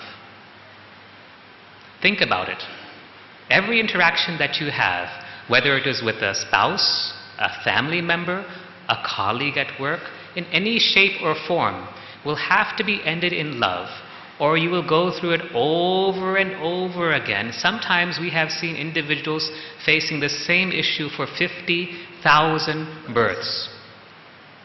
50,000 births to learn one lesson of love. End every interaction in love. It doesn't mean that you have to agree with the person. It doesn't mean that you have to give in to what that person is demanding. It doesn't mean that you allow adharma to continue. And it certainly does not mean that you are a silent witness to adharma. Remember what Swami says, when someone performs a wrong act, 50% of the karma goes to the person who performed the act. 25% of the karma goes to the accomplices. And 25% of the karma, the remaining balance, goes to those witnesses who were there yet remained silent. So when you witness adharma and you choose to remain silent because you are scared, because you don't want to go through any inconvenience, you are accruing karma. Now how then to face this, right? This is the issue. It has to be dealt with through love. We'll give an example here. Swami said this once to the students that when the Draupadi Chirharan was taking place, so the students asked Swami, it would only be the Kauravas, the Duryodhana or Dushasan, who would have incurred karma because of what they did. So Swami said no. He said when anything adharmic happens, the person who is doing the adharma will earn karma. So in this case, Duryodhana and Dushasan. The people who could have done something but didn't do, which was Bhishma, Pitama, Dronacharya, Kripacharya, Dhritarashtra and so forth, they were incurred karma. Then there was those people who were silent witnesses, thinking this is none of our business really, there's nothing for us to do. There were the kings who were sitting in the court simply watching what was happening. All of them incurred karma. And in the end, they were all killed, dead, because of that karma. Now let's say we come across some adharma, some wrong act. Let's say there's atrocities against women. Let's say that we find out that some huge scandal has been perpetrated by some government office or some private corporate office. It doesn't matter. You choose your flavor. We can go and shout slogans. We can march and protest. We can put up banners. We can protest on Facebook and Twitter. We can do any number of things. But unless the demand for change is rooted in unconditional love, all of that activity will have very little effect. If you respond to adharma with anger, it may have a small effect, but most likely those who are performing the adharmic action will only become resistant and pull back. They will deny any wrongdoing. But when you respond with love, even if you have to scold, even if you have to punish, when you respond with love and demand a change through love, based on love, then you will make the change. Let's say that we're talking about safety for women, right? This is a big issue in our country. Let's say that instead of shouting at the police and the government to give us safety, let us say that we begin asking, how can we make our society safe for our mothers, our sisters, and our daughters? How can we, as men, protect and honor the virtue and dignity of the women in our society? How can we teach our children equality in society? How can we ensure that everyone in every class, in every state, in every city, town, and village is free from sexual harassment of any type? Let's not call it Eve teasing. Let's call it sexual harassment, what it really is. Now you see the difference when you ask these questions. But instead, if you simply hold a slogan and march off, you've maybe created a little bit of awareness, you've maybe created a little bit of splash, but unless you're marching with unconditional love as the foundation of what you are doing, it won't do very much. It will not do very much. So if you want to change society, it has to come from unconditional love. That pure love of Swami's love. That love that he gave to each and every person. Doesn't matter how corrupt they were, doesn't matter how virtuous they were. He gave that love to everyone.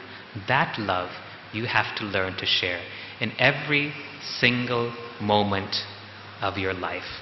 That's all that matters. Let's speak a little bit about desires. We had a question earlier today that, if we don't have the desire, can we move forward?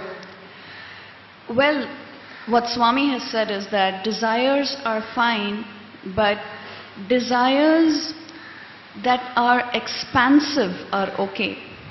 Which means, don't have small, petty, selfish desires. Let your desires be for the benefit of all. This leads us back to sharing love in every single moment. For example, if you're enjoying an ice cream, if you like an ice cream and you're enjoying an ice cream, can you share that with all of creation? Instead of it being a small petty desire for tasting chocolate. Can you say that may all of creation enjoy this ice cream as I am enjoying it now? May everybody be filled with love and light? May all beings realize that they are God and have always been God. And so be it. This is sharing love. This is how you can make your desires for the benefit for all.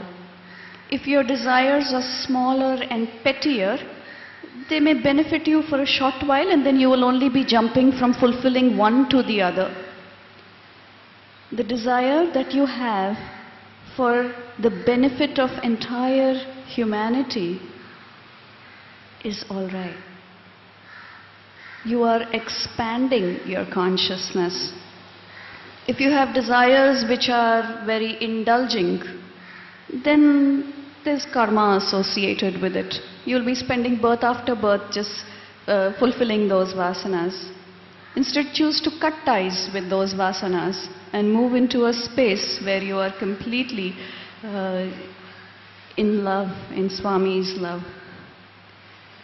Desires are okay as long as they are fulfilling a higher purpose. You can shift that. You can change that in your consciousness and allow it to happen for the benefit of all.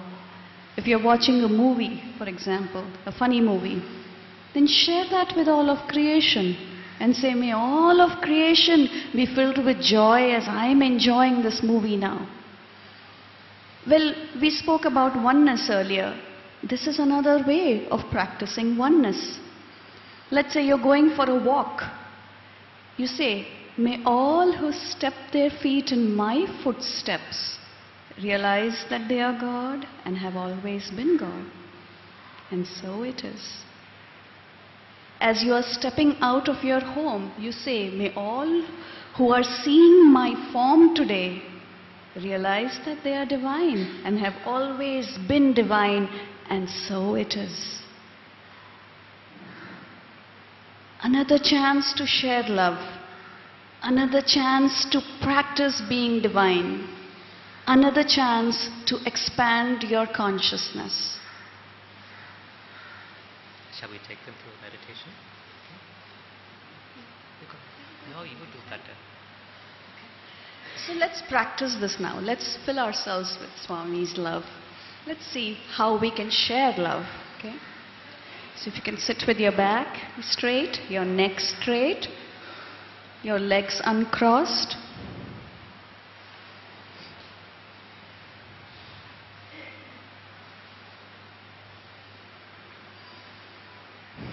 Take a nice deep breath and center yourself.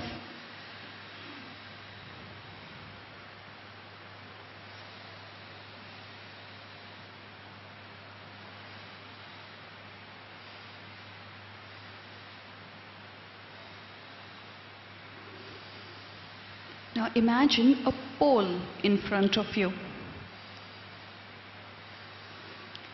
This pole could be like the Sarva Dharma Stupa or a Dvajastamba. And there are different colored ribbons flowing from the top of this pole.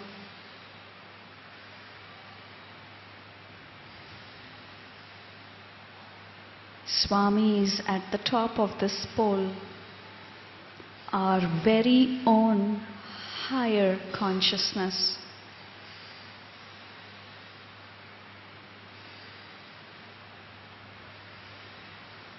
See yourself selecting a ribbon, any color, any pattern.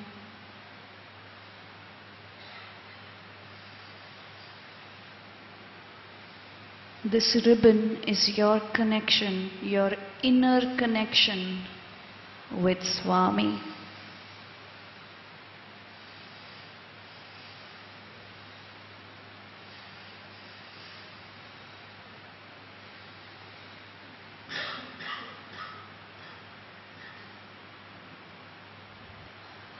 Ask Swami to fill you with his love.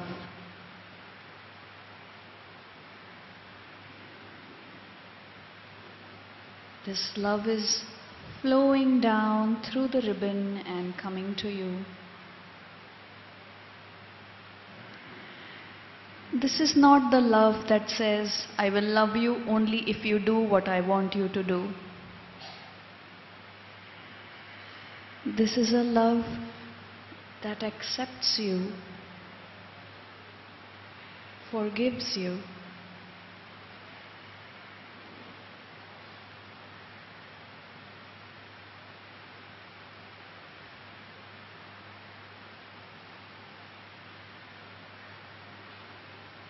Breathe in Swami's love.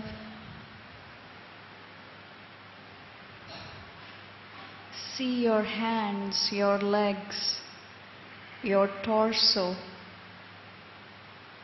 your head, your face, everything being filled with Swami's love. Every cell of your body is filled with his love.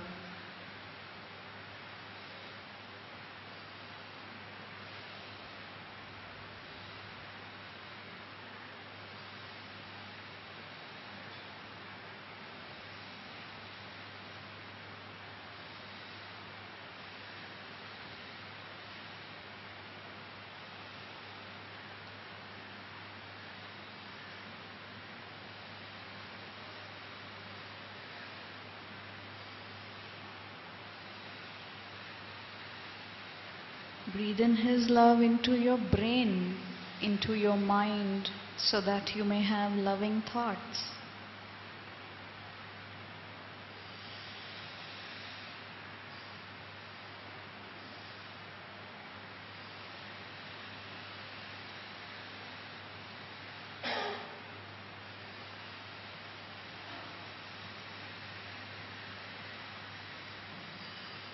Feel yourself filling up with his love, such that you are now overflowing with his love.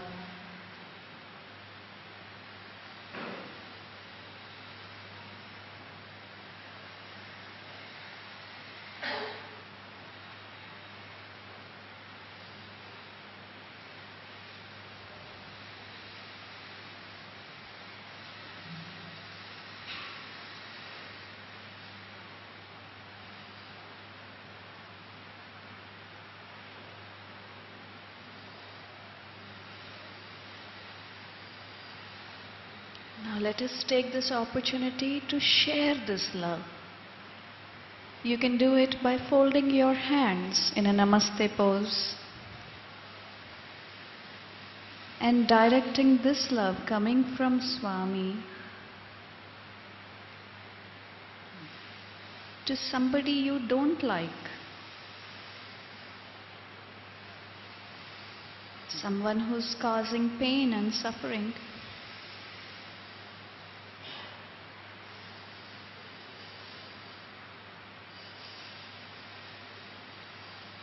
You can send this love to your family members, relatives,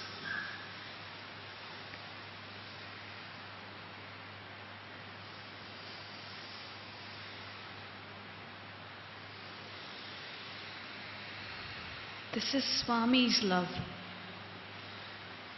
It's unlimited.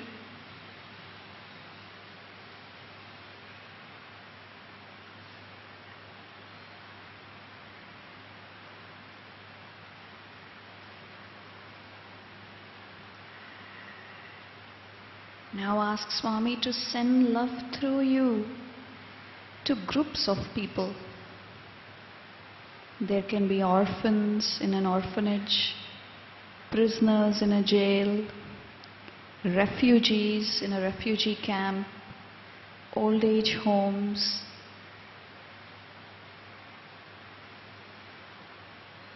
Send love to whoever comes first to your mind.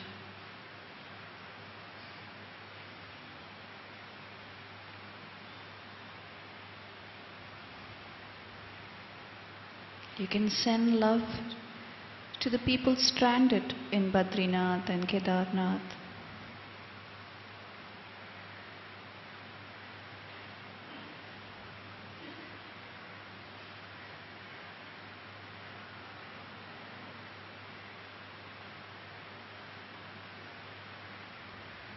Allow this love to fully stream through you.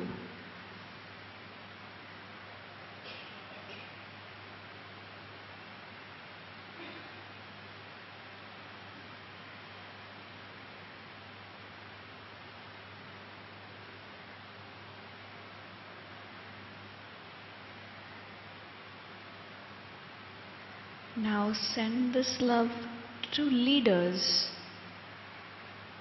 political leaders, business leaders, presidents, prime ministers, ministers.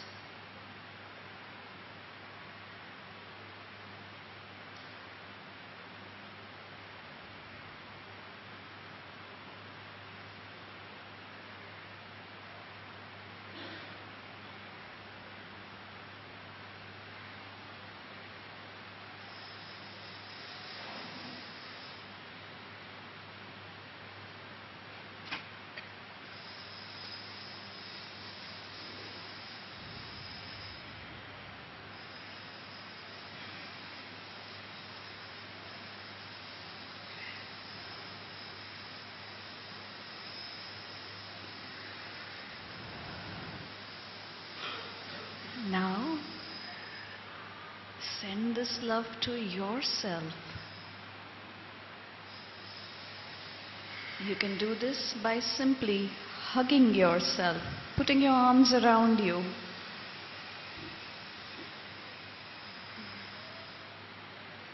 And say, I love me. Loudly. I love me. So that's very lame. It can be louder. I love me. Let's bring the roof down. I love me.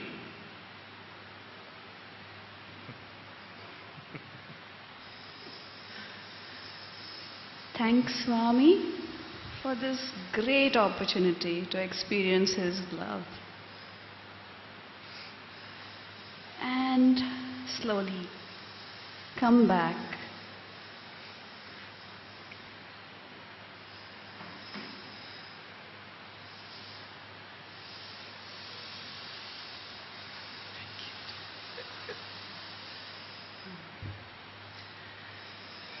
This love is all that is.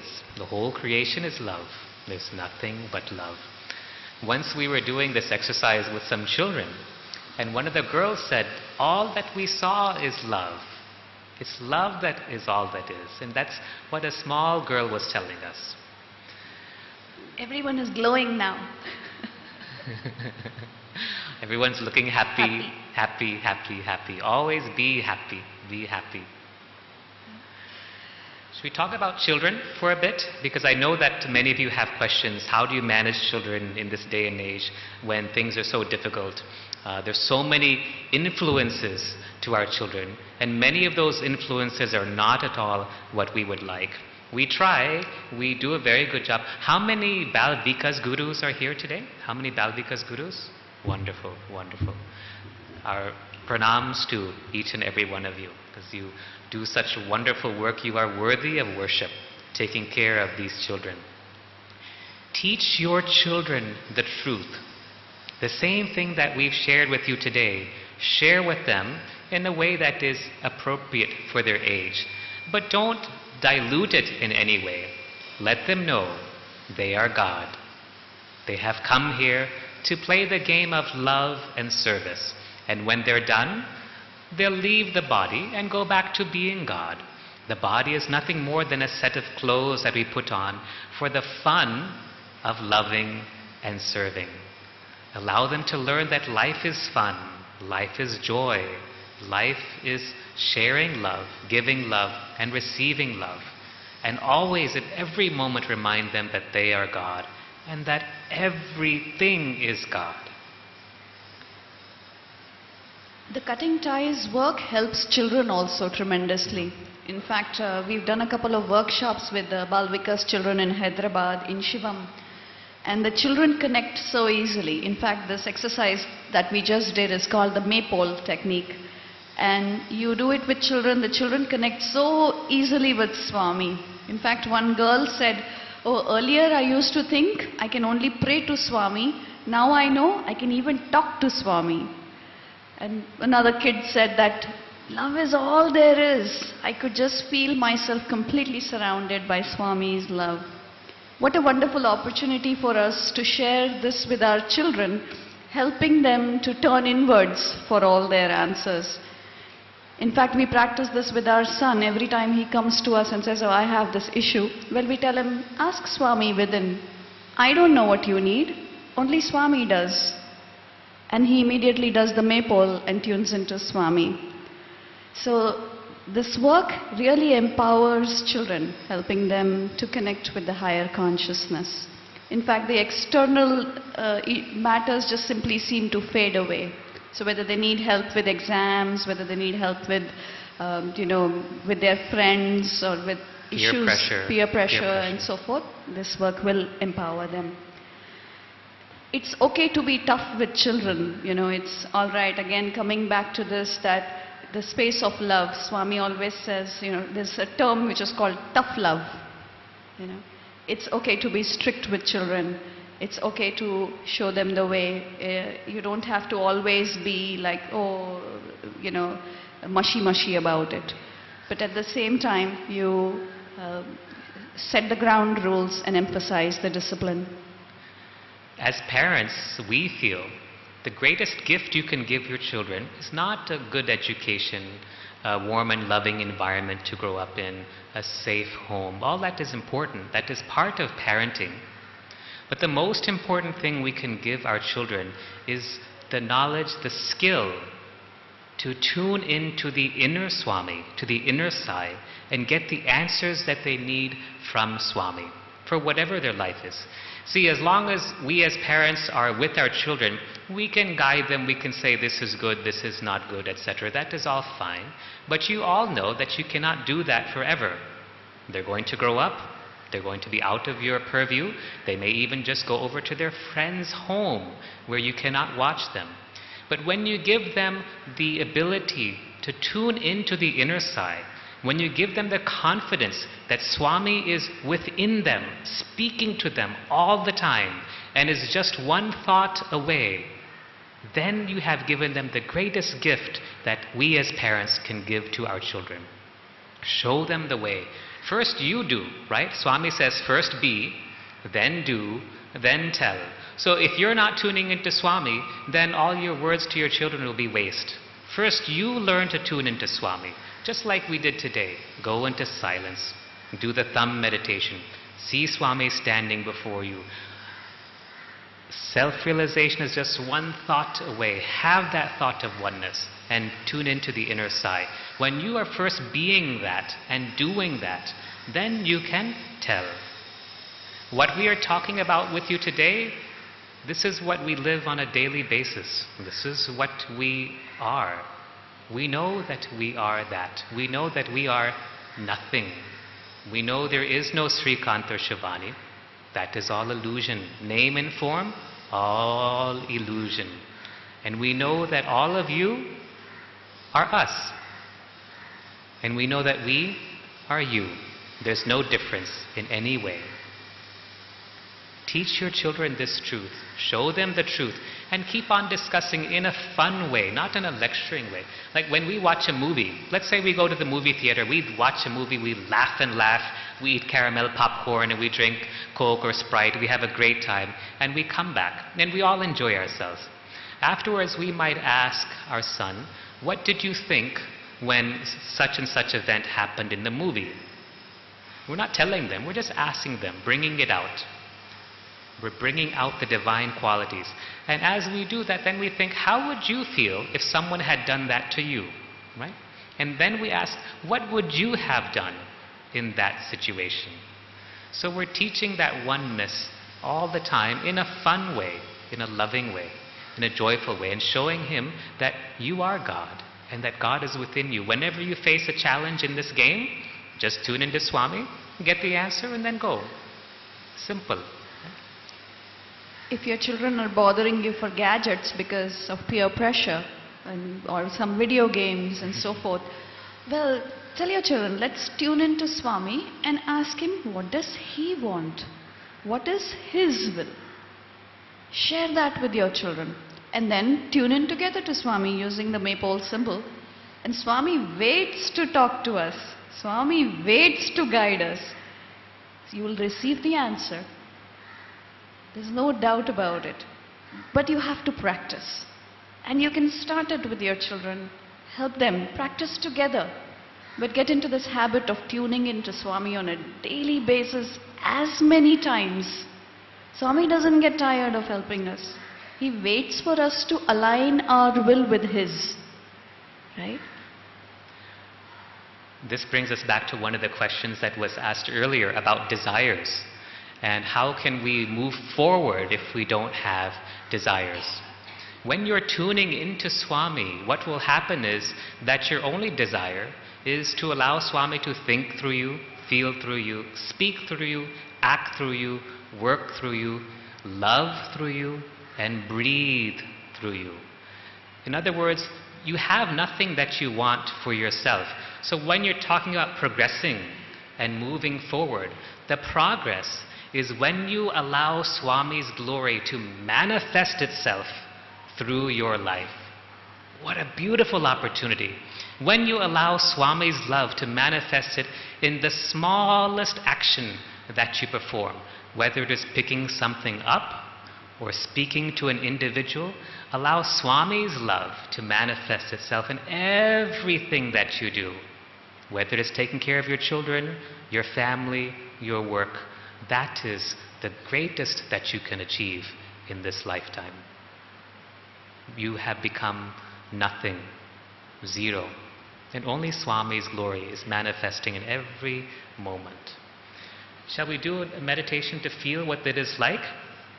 We will do this as our last meditation, and then we'll have time for questions. But I really want you to put aside your monkey mind for some time. This meditation that we're going to do will show you how to reprogram yourself so that you can actually experience what we have been discussing today. That you are God and everything is God. You are Sai and everything is Sai. Everything is absolute bliss, perfection, and beauty. So are you ready? Yes or no? Yes. Good. All right, let's sit up straight. Let's make ourselves comfortable. Please don't get too serious. This is going to be fun. I'm going to give you a series of statements. We'll spend a little bit of time on each statement, and what I want you to do is just to go through the feeling, the awareness that each statement invokes. You don't have to think about it, especially for all the people on this side of the room. Don't think too much, no monkey mind. Just go through the feeling of what that statement evokes. What is it like? Okay, let's begin. The first statement. I know what it is like to be loved completely and unconditionally by Swami. I know what it is like to be loved completely and unconditionally by Swami, by Sai. Go within yourself and see what this feels like. And if you're not sure, ask Swami, tell him, show me. I know what it is like to be loved completely and unconditionally by God, by Swami. Show me.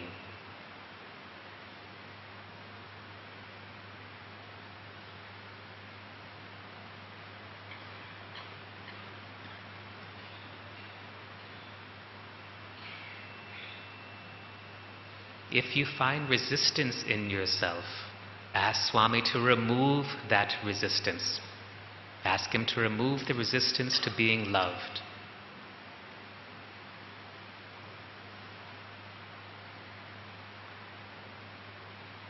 The next statement. I know what it is like to be a pure, unlimited instrument of Swami's love. I know what it is like to be a pure, unlimited instrument of Swami's divine, unconditional love. What does it feel like? If you're not sure, ask Swami, show me.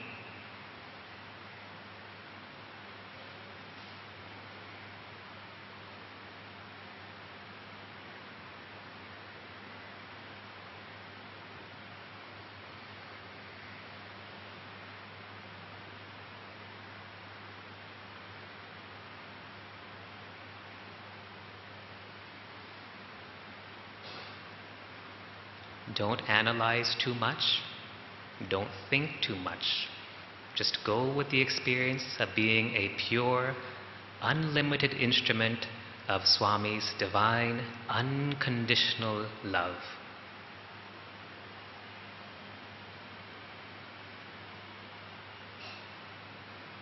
The next statement. I understand what it feels like to be pure, unconditional love. I understand what it feels like to be pure, unconditional love.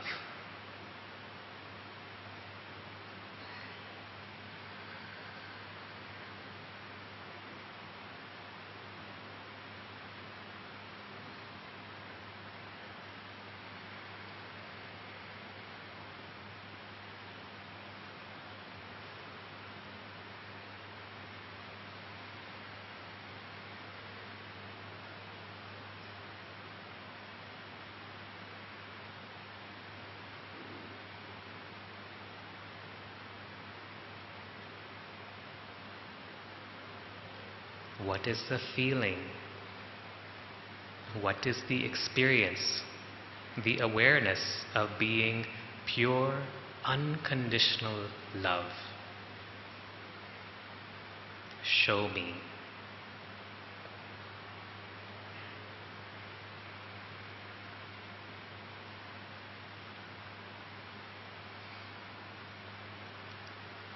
Now let us go higher, much higher. I understand what it feels like to not have a body. I understand what it feels like to not have a body.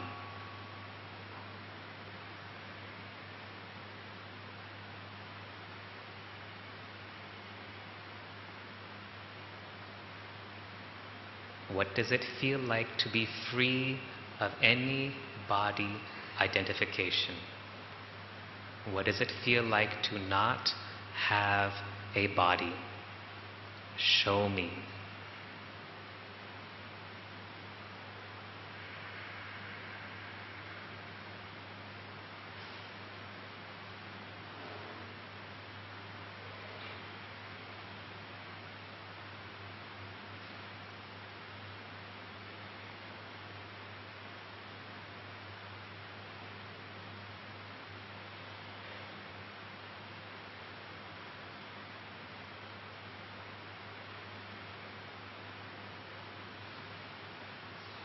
Let us go higher still.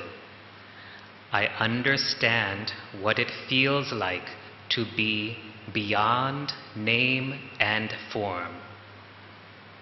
I understand what it feels like to be beyond name and form.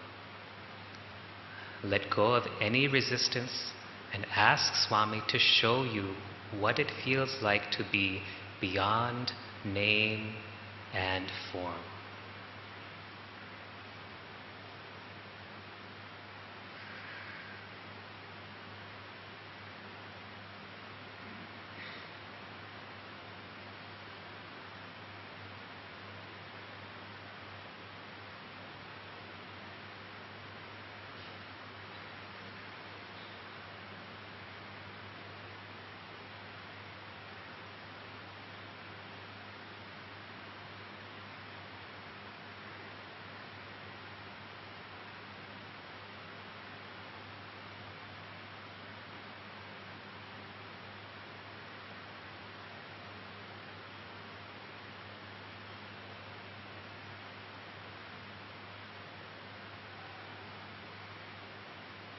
Allow yourself to go higher.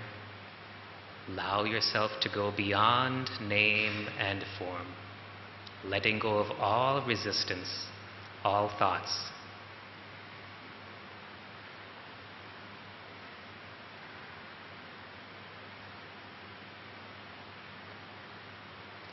The next statement, I understand what it feels like to be pure, absolute consciousness. I understand what it feels like to be pure, absolute consciousness. Ask Swami, show me.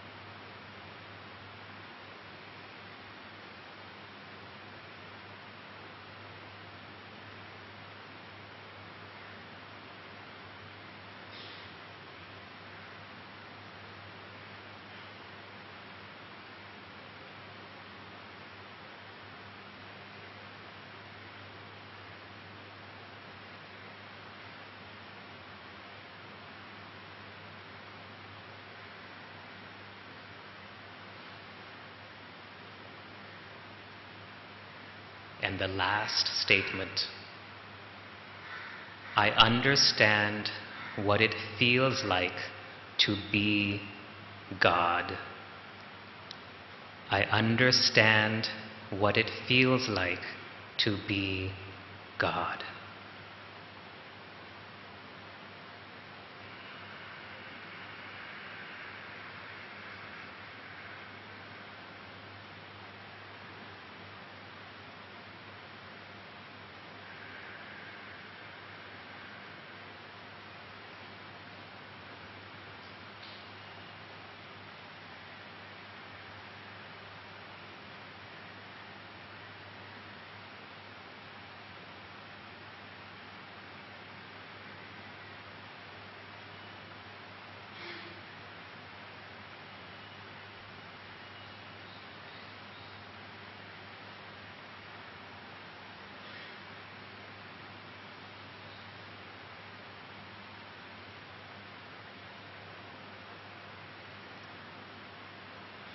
You can recall these statements at any time.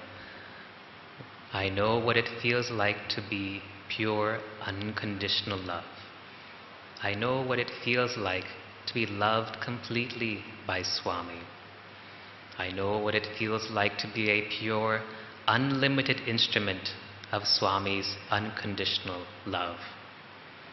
I know what it feels like to be without a body. I know what it feels like to be beyond name and form. I know what it feels like to be pure, absolute consciousness. I know what it feels like to be God.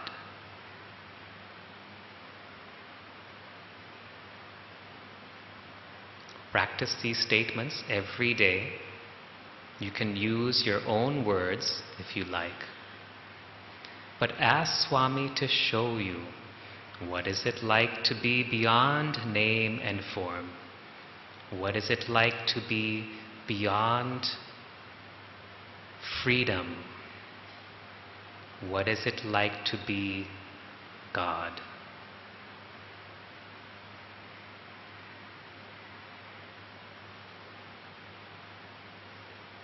Let's give thanks to Swami for this opportunity to share with you this morning. Let's gently come back to the present moment. When you're ready, you can open your eyes and gently wiggle your hands and feet. It is Sunday, the 23rd of June, and it is about 10 after 1 p.m.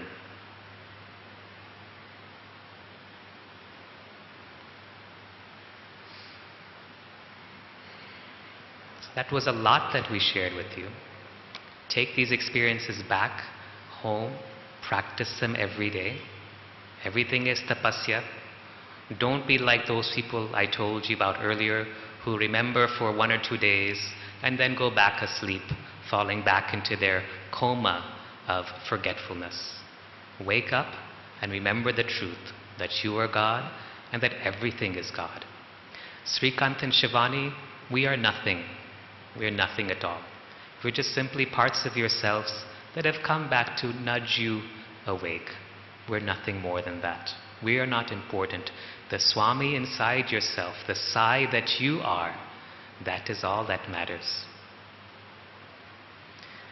I think we have time for questions. So we have time for questions. So if you have any, we're happy to answer them.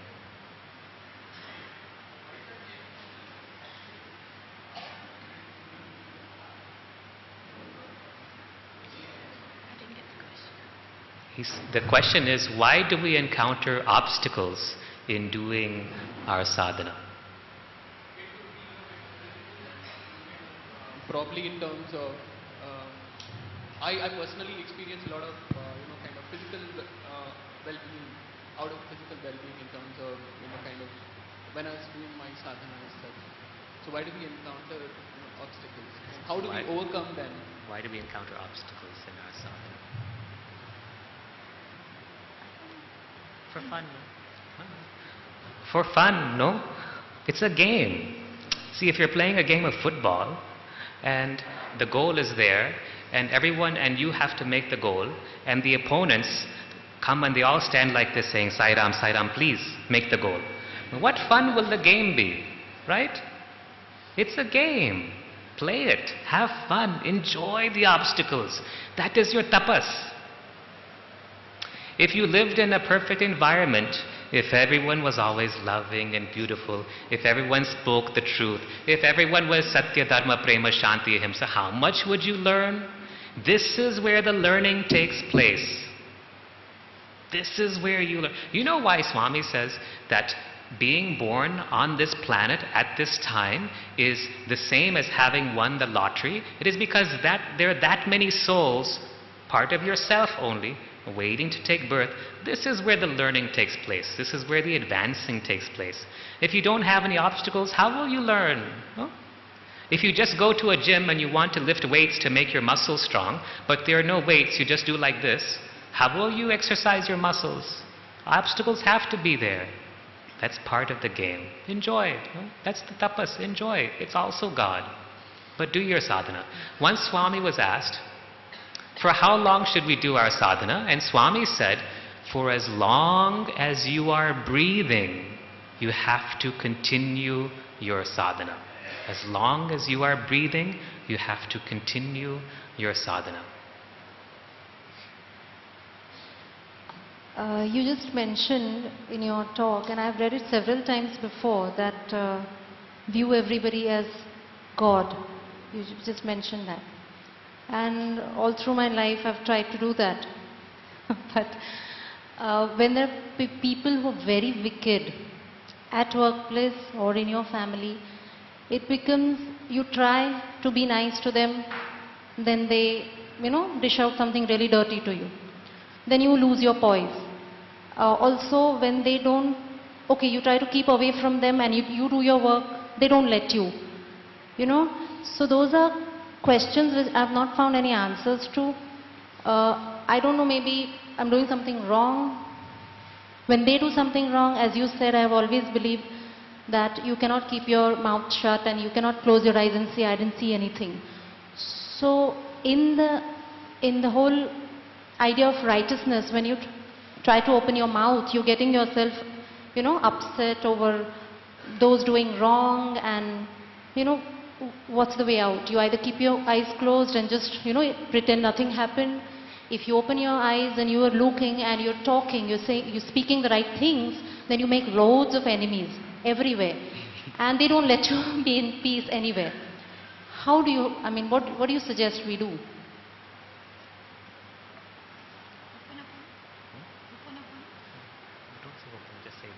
And I have also experienced that because I have always tried to take messages from Swami, and he's always guided me and no harm has ever come to me.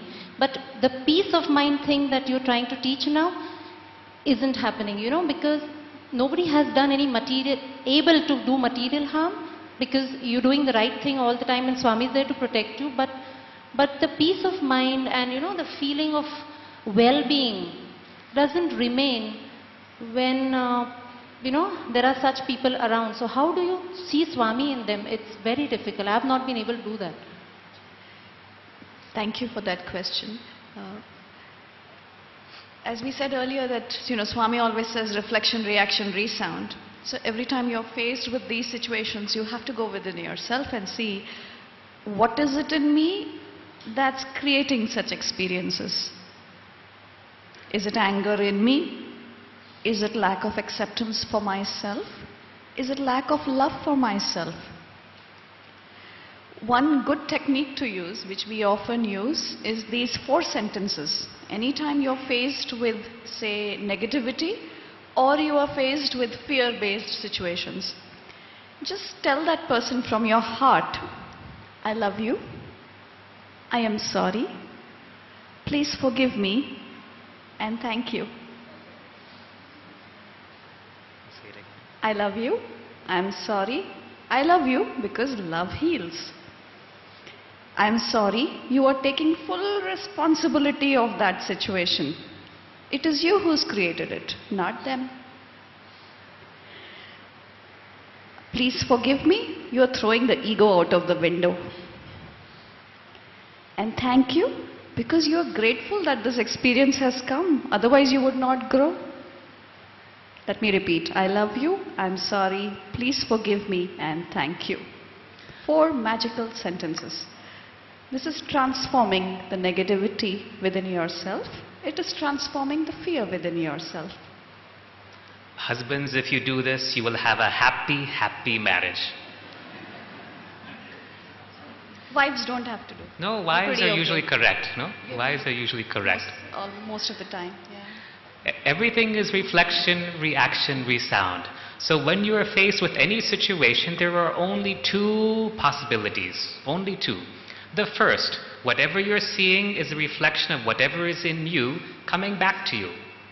The second opportunity, see, sometimes somebody can be mean to you or unpleasant and it has nothing to do with you. The second possibility is that creation is giving you a chance to share unconditional love.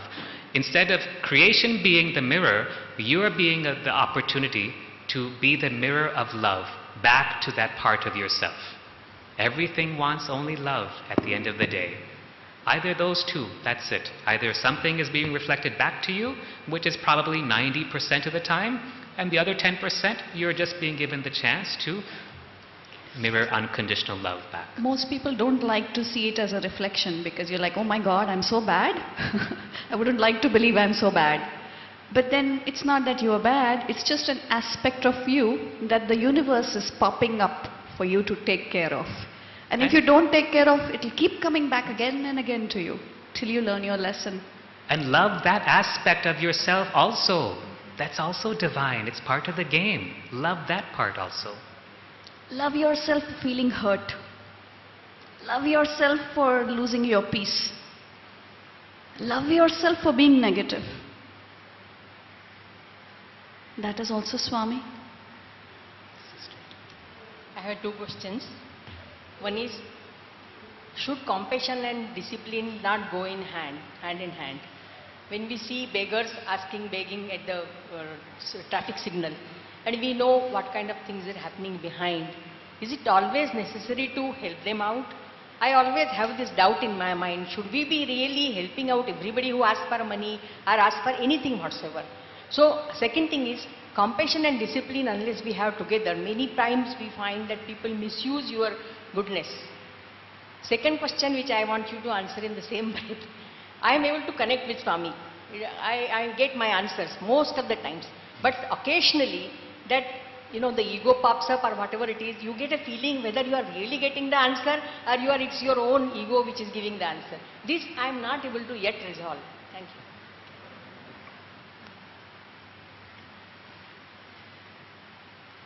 Well, as far as the beggars are concerned, I think Swami has always said that because there's money associated with, there's karma associated with giving money. So if you are giving money to someone without being discriminating and that person goes and misuses the money, then you get 50% of that karma. Okay. So that means you have to be very discriminating. Yes, you can help, but you can help in other ways. Maybe say by giving food, carrying some biscuits with you or bread or something that you can help. Of course you can be of help, you can serve. But when money comes, there is karma associated with it. And what we do is we carry food very frequently when we travel, so that if somebody does ask, we share it with them. We don't think. We don't keep the small things aside. The best of what we have, we give to that person. The best of what we have, we give to them. Not in a wasteful sort of way, but in a loving way. And we support those organizations which are helping those indeed, very much. Physically, financially, we really give as much as we can to that. And we do it with love.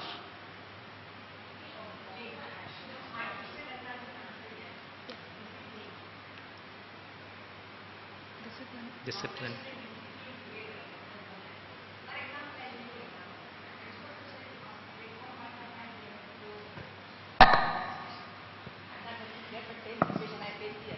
Now, whatever time we say, okay, this is the time for registration, people will come coming half an hour, 45 minutes, first day you oblige, second day you oblige, but it will never stop. Now, it becomes very difficult for me to say no every time. If I say yes and I entertain, the whole schedule gets upset. Have discipline. No? Life without discipline is like carrying a bucket of water with holes in the bucket. Discipline has to be there, Swami says. Otherwise, whatever you're carrying will go waste. Have discipline. Not a military style discipline, although many times even that is required. But a loving discipline where we say, Sairam, sorry, the timing is over, but please come back tomorrow and we'll accommodate you. You can do it with love and joy and peace and still provide the compassion that is required. And even if you're not able to help, you can still show them in a loving way where they need to go. For example, in Swami's hospitals are meant to be models of how health care can be provided free of cost with love and compassion. They are not meant to provide free care to every person who is poor in India. It's not possible. The population is too much. We have about 800 to 1,000 beds within our 4 hospitals. There's no way that 1,000 free beds, hospital beds, can provide care to 1.3 billion people. But what we can do, even if we're not able to help that particular individual because that particular category of, say, surgery is closed because we have so many people already waiting, is we very lovingly show them the way to other resources where they can get the care that they require. We may not be able to help them ourselves, but we can, with love, show them exactly where they need to go to get the help they require. That's the tough love part. Last time, in last lecture, you had mentioned that when you get these intuitive feelings, and if you want to confirm, you can ask Swami to give some kind of physical sign. Just elaborate on that once, please. So you can always ask for visible indications. Now, one thing is, what we have realized with the practice of tuning into Swami is that as long as you are seeking guidance as Swami outside of you, then you will always have a doubt. But when you are asking for guidance from the Swami within you, you can never have a doubt. You don't need clarifications. Because the feeling, the uplifting energy that you will feel once you get guidance from Swami, it's just like how it was in Darshan. When you saw Swami, you were just like, oh, couldn't stop smiling, right? You will have the same feeling. And it will be very uplifting. It will not be fear-based. It will not ask you to act in haste. So, and of course, if you still need, Swami is so patient with us. He will give you visible indications that yes, this is exactly what he wants. The same guidance may come to you in multiple ways. Different people telling you the same thing. You may come across a book and you're reading exactly what you got through the inner guidance. You may hear a song. You may hear, a friend may call you up and tell you exactly the same thing. So that's called synchronicity, where the whole universe is pointing you to the same direction. Sairam, I have 2 queries. One is, during tea time, one of my friends, she told me when she was doing thumb meditation, she couldn't see thumb, she couldn't see herself also, but her full consciousness went to that Kedarnath, instruction. So she was thinking about that and pitying about that. Why is this, she asked. And then my question is, I would like to know more about pure consciousness. So the first question was somebody was doing thumb meditation, they couldn't see the thumb, they couldn't see themselves. Remember what Swami says, when you're doing thumb meditation properly, first the thumb disappears, then you disappear, then everything disappears. And in that state, you become that, pure consciousness. In this case, this sister, the thumb disappeared, she disappeared, but the monkey mind appeared. Right? Monkey mind. It's all monkey mind. What is pure consciousness? It is that which cannot be described in words. It is reality. Pure consciousness alone exists, and it is only one thought away. We can speak to you from the perspective of absolute consciousness, but unless you let go of duality, and unless you accept oneness, it'll be difficult for you to appreciate. Self-realization is only one thought away, and that thought is oneness. Letting go of all separation. And as you do this, you will understand. But I want you all to understand, self-realization is not a destination. It is not that, like, we have traveled to Dharmakshetra and we have arrived. That is not like self-realization. Self-realization is like imagination. It is endless. It goes on and on. There is no end to the depth of consciousness. There's no limit. Many people think that once we are self-realized, the heavens will open, music will play, flowers will fall. No, as they say, before self-realization, you chop wood, you burn fire, you cook. After self-realization, you chop wood, you burn fire, you cook. Thank you, sir. Gents side, please. In the front. Sorry, in the back. Yes, sir. Here. Yeah, the question, Sai Ram. We are selfish in way we offer things to God, we do havans for peace of mind, or peace of family members. How that fits in this kind of meditation? So are you trying to bribe God? We offer, that's what we are selfish. We go to temple. Are you trying to pay God for something? For peace of mind, for health of the family, that my daughter should find a good husband. Is that why you're doing the pujas? Because every time we go, we offer something, we are doing a good job, we are going to offer God. What's that purpose? We offer God so things go well.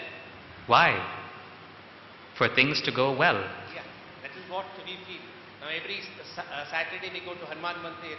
He does, what you can say, he safeguards us against evil. So we go and give offerings. How long to stay in first standard? How long will you study in first standard? For 10 lifetimes? 100 lifetimes? Get beyond that. God is there in the temple? Really? No. You are God. You are that. When you have a physical form, when you are playing the game, allow God to work through you. Allow God to think through you, feel through you, speak through you, act through you. Allow God's glory to manifest itself through you. How that happens is none of your concern. What other people do or don't do is none of your concern. Concern yourself with Swami thinking through you, feeling through you, breathing through you, speaking through you. Get yourself out of the way. Become zero. Don't stay in first standard. Become zero.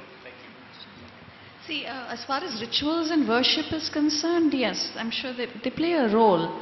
But as long as you are doing the prayers or the worship to the form or the deity within you, it's okay. But if the minute you're pointing it outside, directing it to a statue or something, you're immediately creating separation for yourself.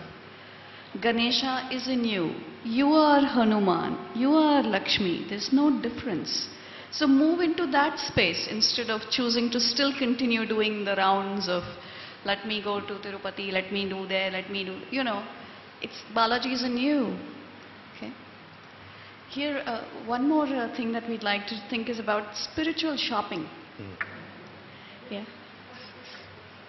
You can visit, but you visit temple, but say that but go with the intention and the feeling that you're going there to discover that aspect of yourself. You're going there to realize that you are that. Okay? The temple space is only helping you as a catalyst to go into that space. So what temple do you like to go to? Just tell us. Which temple do you enjoy going to? Hanuman temple. So when you go to the Hanuman temple, think, I am Hanuman. I am that. I am the strength of Hanuman. I am the beauty and grace of Hanuman. Think like that. Feel like that. Draw that from Hanumanji into yourself and become that.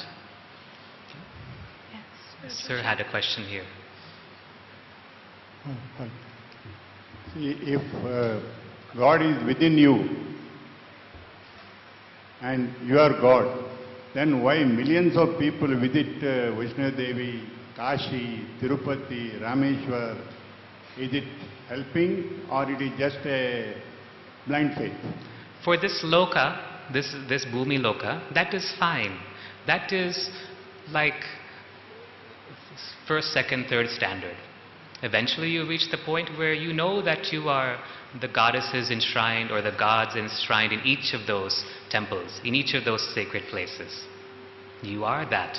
And then you realize you don't have to go anywhere because you are everything. Our experience is that the whole creation resides within us.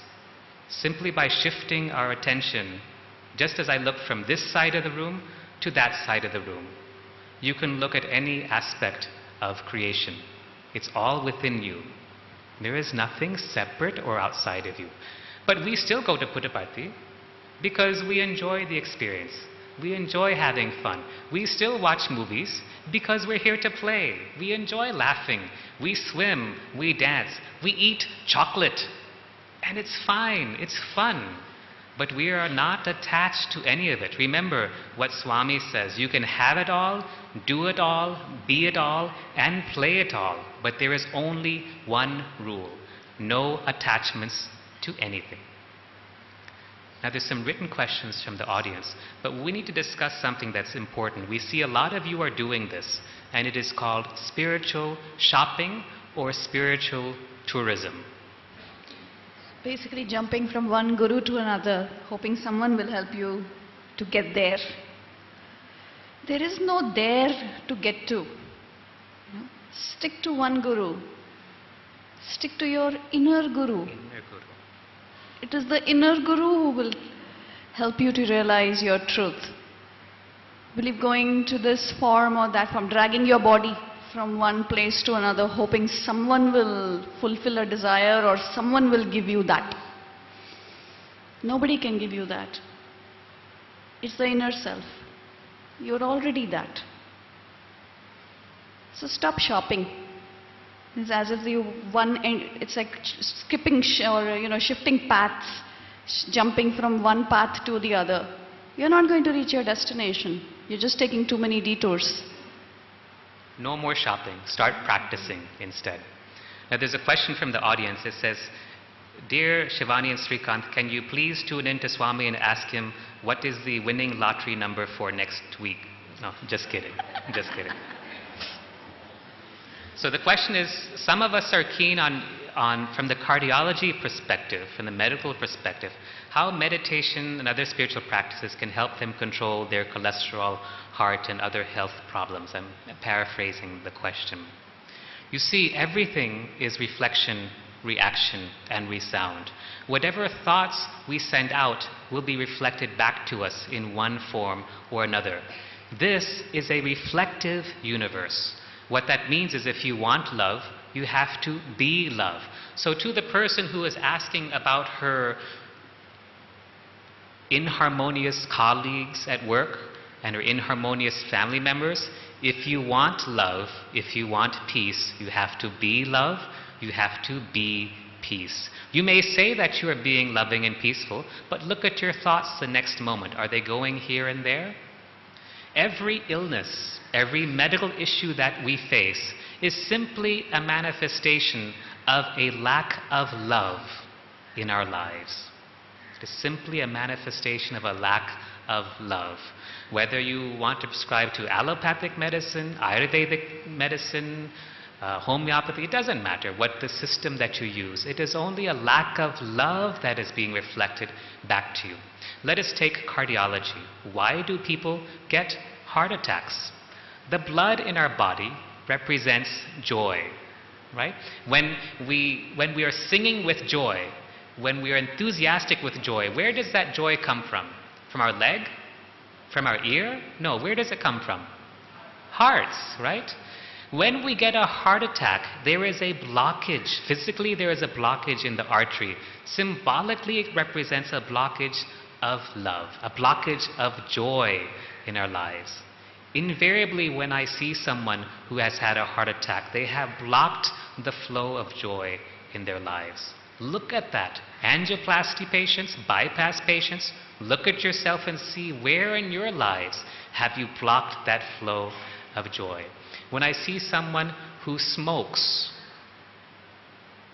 I'm very strict as a doctor. I'm very strict. I can make that patient cry because they are smoking. But when everything is done, when all the scolding as a physician is done, I will tell them, do you really want to know why you smoke? And they'll say yes. And I will tell them, it is because you do not love yourself. And it hits them like an arrow in the chest. Because they do not love themselves. That is why they smoke.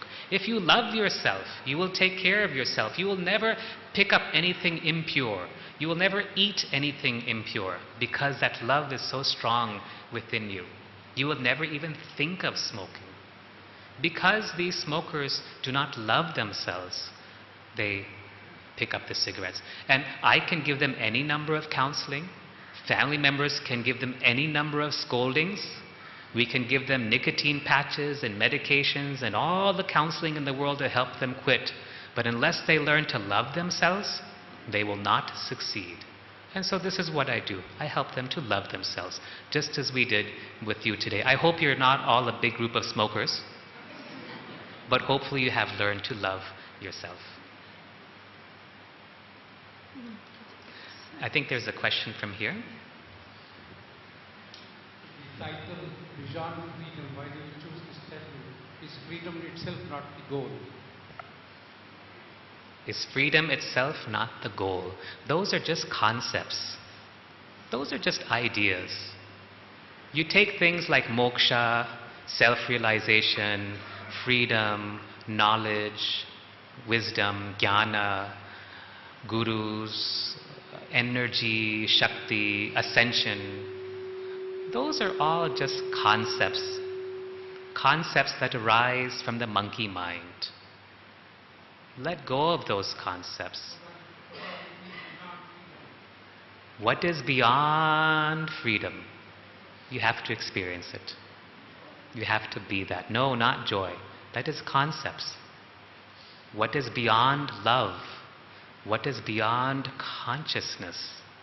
It is absolute beingness. But you have to experience it. Do the work. I cannot tell you what chocolate tastes like. You have to taste it for yourself to understand. Do the work. Do the practices.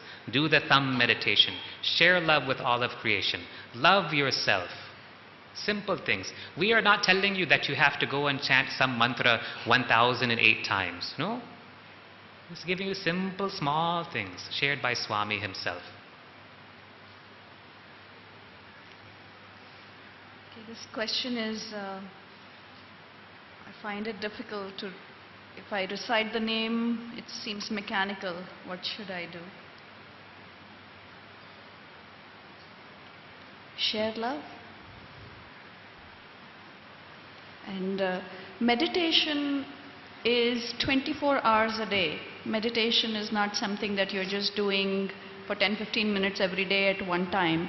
Well, you can start with sitting meditation to settle yourself, but the point is that the whole feeling, the whole experience should last you throughout the day. It's 24 hours a day. And how can you be in that meditative state? By sharing love. By constantly choosing to see oneness and not separation. Anything that you do with focus, with concentration, becomes meditation, because you're becoming one with whatever it is that you're doing. If you're cooking, become one with what you are cooking. It's just a part of you. When I'm in the operating theater and I'm taking care of a patient during open heart surgery, the chest is open, heart is beating, we're helping the surgeons. I'm not doing Namasmarana. I'm certainly not doing thumb meditation. My full awareness and attention is on the task at hand. There's nothing in the past and there's nothing in the future. As soon as the task is over, I immediately step back into the self. Immediately. There's not even a second's delay. Once the task is finished, I go back to being God. And you can do that too, simply by silencing the mind. The more you practice, the more easy it becomes. Use a thumb meditation and silence the mind. All of you, today is Sunday. If you start doing the thumb meditation today, by Friday, you should all have realized Samadhi. No? Hard 28 minutes. No, that's it. 28 minutes you can have Samadhi. Many times I'll sit on the veranda after darshan is over in Puttaparthi and I'll just do thumb meditation. Half an hour, 1 hour, an hour and a half goes by. And then the Sevadal comes and does like this. Then that Samadhi ends. Simple. This is all you need. Nothing else.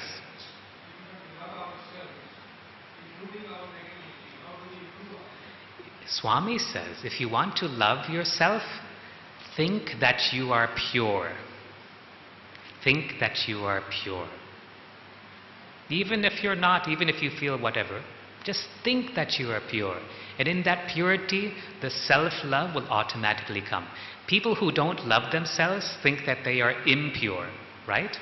That they are not good enough, that they have done something wrong, etc., etc.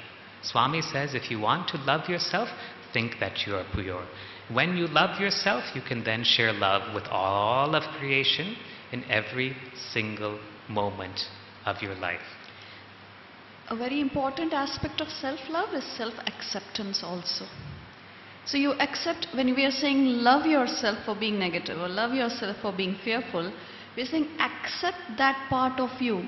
What we all do is we lock up all our bad qualities, our anger, our greed, our lust, our this, our that, and we like to project the very nice part of ourselves. Oh, I'm a good Sai devotee and I'm trying to follow Swami's teachings and so forth. But the times that we are living in now, as we have moved into the Satyuga, everything that you have locked up in the safety vault is coming out.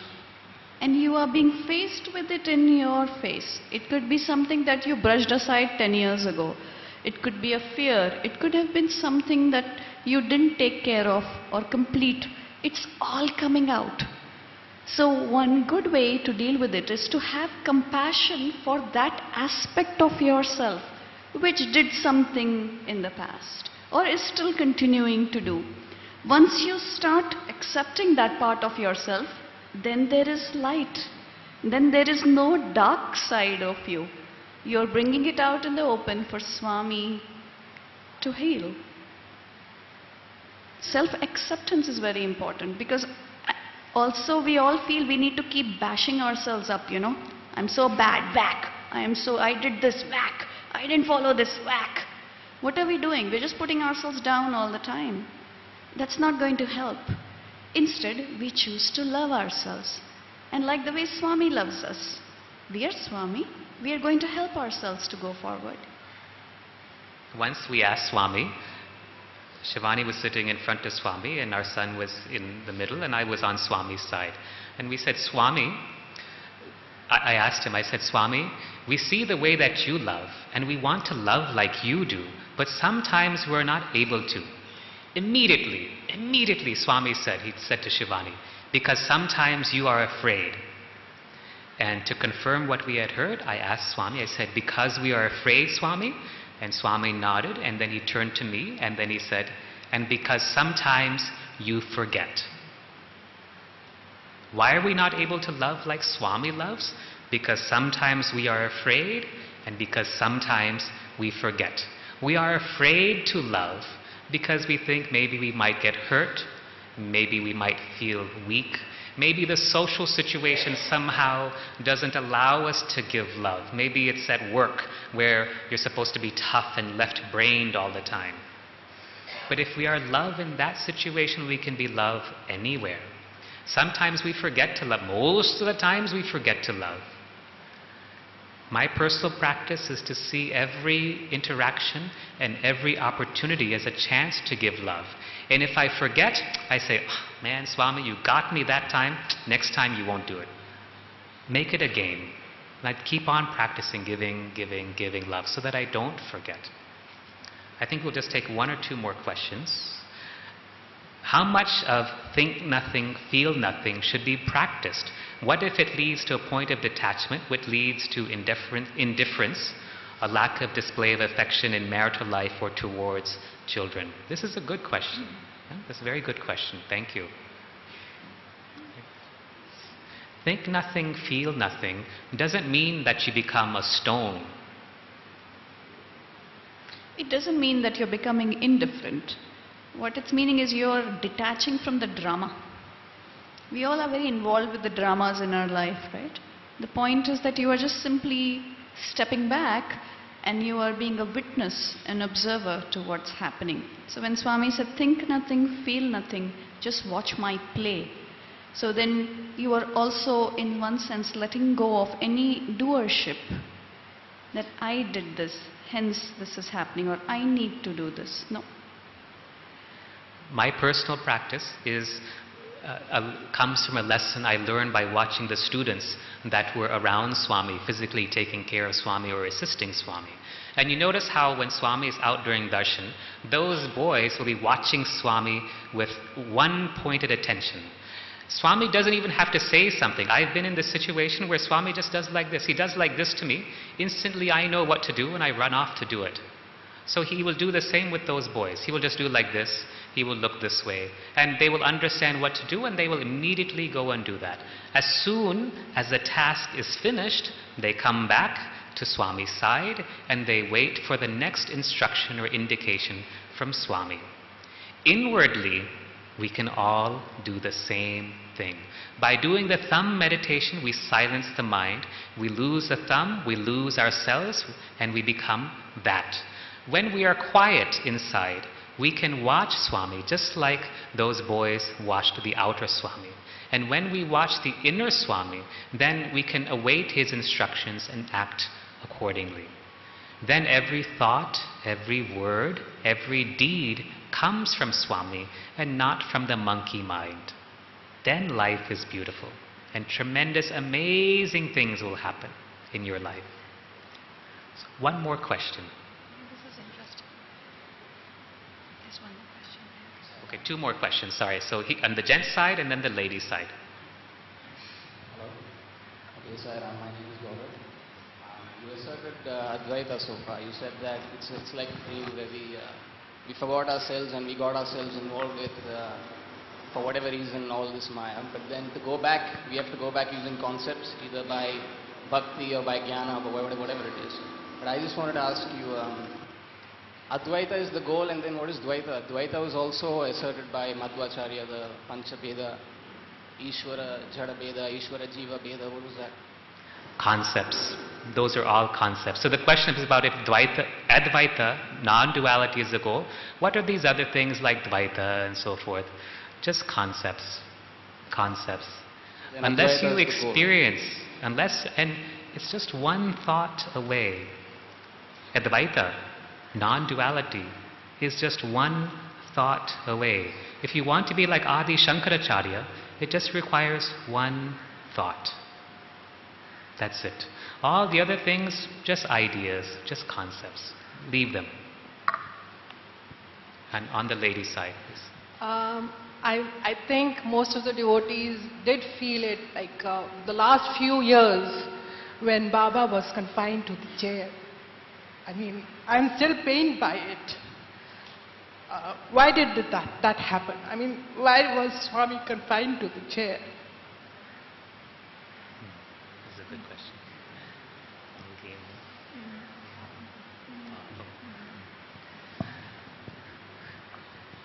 I remember once I was talking with Swami. No, I'm sorry. Several times I would speak with Swami during the last years of his physical life, especially during the last year. When we came in 2008, every time we would go, it would be la la la, and Swami would speak to us, and he would call us in, or this would happen, and it was all love. And we thought, Swami speaks like this to all of his doctors, it's just the same. And actually it wasn't like that. Swami was gradually withdrawing. He was pulling away. And several times I spoke to Swami and I could not understand what he was saying. There was not a word, it was just like the sound of thunder coming from his mouth. It was amazing. It was terrifying at times because I felt like I was asking Swami the wrong thing. Once I asked him, the last time I physically spoke to him, just a month or two before he was admitted to the hospital in 2011, I asked Swami, on behalf of I was sitting behind his chair during a program from our hospital, and so I asked Swami, please come to our hospital in Whitefield and bless all of our doctors and staff there. Lovingly I asked him. The sound that came from Swami was like 100 thunderclaps, and I sat down very quickly after that. I didn't ask again. Yet at the same time, there were several times where I heard Swami do the same thing to other devotees, and they would try to, and you know what happens is when you try to get Swami to say what you want to hear. So they would say, Swami, you want me to do this, right? And then they would go back to their friends and say, Swami told me to do this. And I thought, that's not what Swami said. You're just trying to put whatever Swami interaction you had to fit whatever you wanted. But when this would happen, once I remember Swami just turned to me after saying something like that to someone, and he spoke as clearly and lucidly as could be. And I understood that everything that he was saying was just a play. And one of our doctors was once, this was in 2010, one of our doctors was once in Swami. So those last years that you were speaking about, he was in Swami's home inside Yaja Mandir with Swami, and he was sitting with Swami discussing some work for Swami's hospitals. And it was just Swami and this doctor who works with us. And there were some documents that needed to be reviewed by Swami, and the documents were on another table on the opposite side of the room. So the doctor said, Swami, I'll bring those documents for you. And Swami said, no need, I'll get them myself. Swami just stood up. He walked over to those documents as if nothing was there, and he picked up the documents in his hand. And he just smiled at our friend. As soon as he smiled, the next moment, one of the senior devotees, one of the trustees came into the room. And as soon as Swami saw that man, Swami said, oh, like this. And he started to drag himself back to his chair. And this trustee went and scolded this doctor friend. What are you doing? Why are you making Swami walk like this? Da, da, da, da, da, da. And they helped Swami back into this chair. And Swami sat back down going like this, as if he was in so much pain. Swami's drama. So the answer is, why did we see Swami like that? It was all his drama. Swami is not that little 5 feet tall form. He says, I'm 5 feet tall, 5'2", with hair. He is not that small form. He is you, and you are he. He is that omnipresent Sai, which is everything. That Sai which is all that exists. But what was happening is that we devotees were becoming too attached to that form. And you know what Swami said once? He said, those who desire the form will in the end attain that form. But even they have to be born again until they learn to attain the formless. So if you want to attain the form, fine. But you will come back maybe after 100 years, and we will come back through some other body or some other form because we are everything, and we will be telling you the exact same thing that we are telling you now. If it has name and form, on any loka, it is all illusion. With that, we thank you. One more? Okay, one more question. This question is, when we embrace unpleasant circumstances, how much should be embraced until we decide to escape or fight back? How should we decide whether peaceful tolerance is enough? Well, you ask Swami. It's very simple. You ask Swami, what would he like you to do? What would he like you to put up with or not put up with? But of course, with unpleasant circumstances, we'll go back to the basic that if you are tolerating adharma, then you are also incurring karma. Just by being tolerant or being a doormat or being a punching bag, you are not serving anybody. That is a very big misconception. By tolerating adharma, you are participating in, you are incurring karma. So it is up to you to decide how much karma you want to earn. But the best thing to do is to ask Swami inside, what would he like you to do? What is his will for you? How would he like to use you?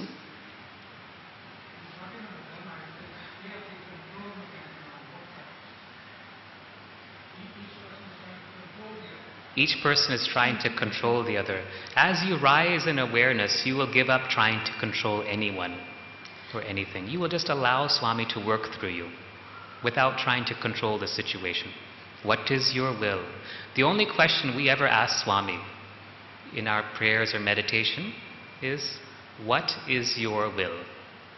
We don't ask anything else. That is where the cutting ties work comes into the play. That is where the symbols help you to actually not try to control someone or for someone else to try to control you. It helps you to release that and go into a space of unconditional love. So we do have tools available to practice that. It gives you freedom. It gives you freedom. We love you all very much. We give you love beyond words. And we thank you for sharing this time with us, for giving your attention, for giving us the opportunity to share Swami's love with all these aspects of ourselves. Go back and discuss what we've shared with you, practice what we've shared with you, and experience what we have shared with you. We love you. Sai Ram. Sai Ram Swamis.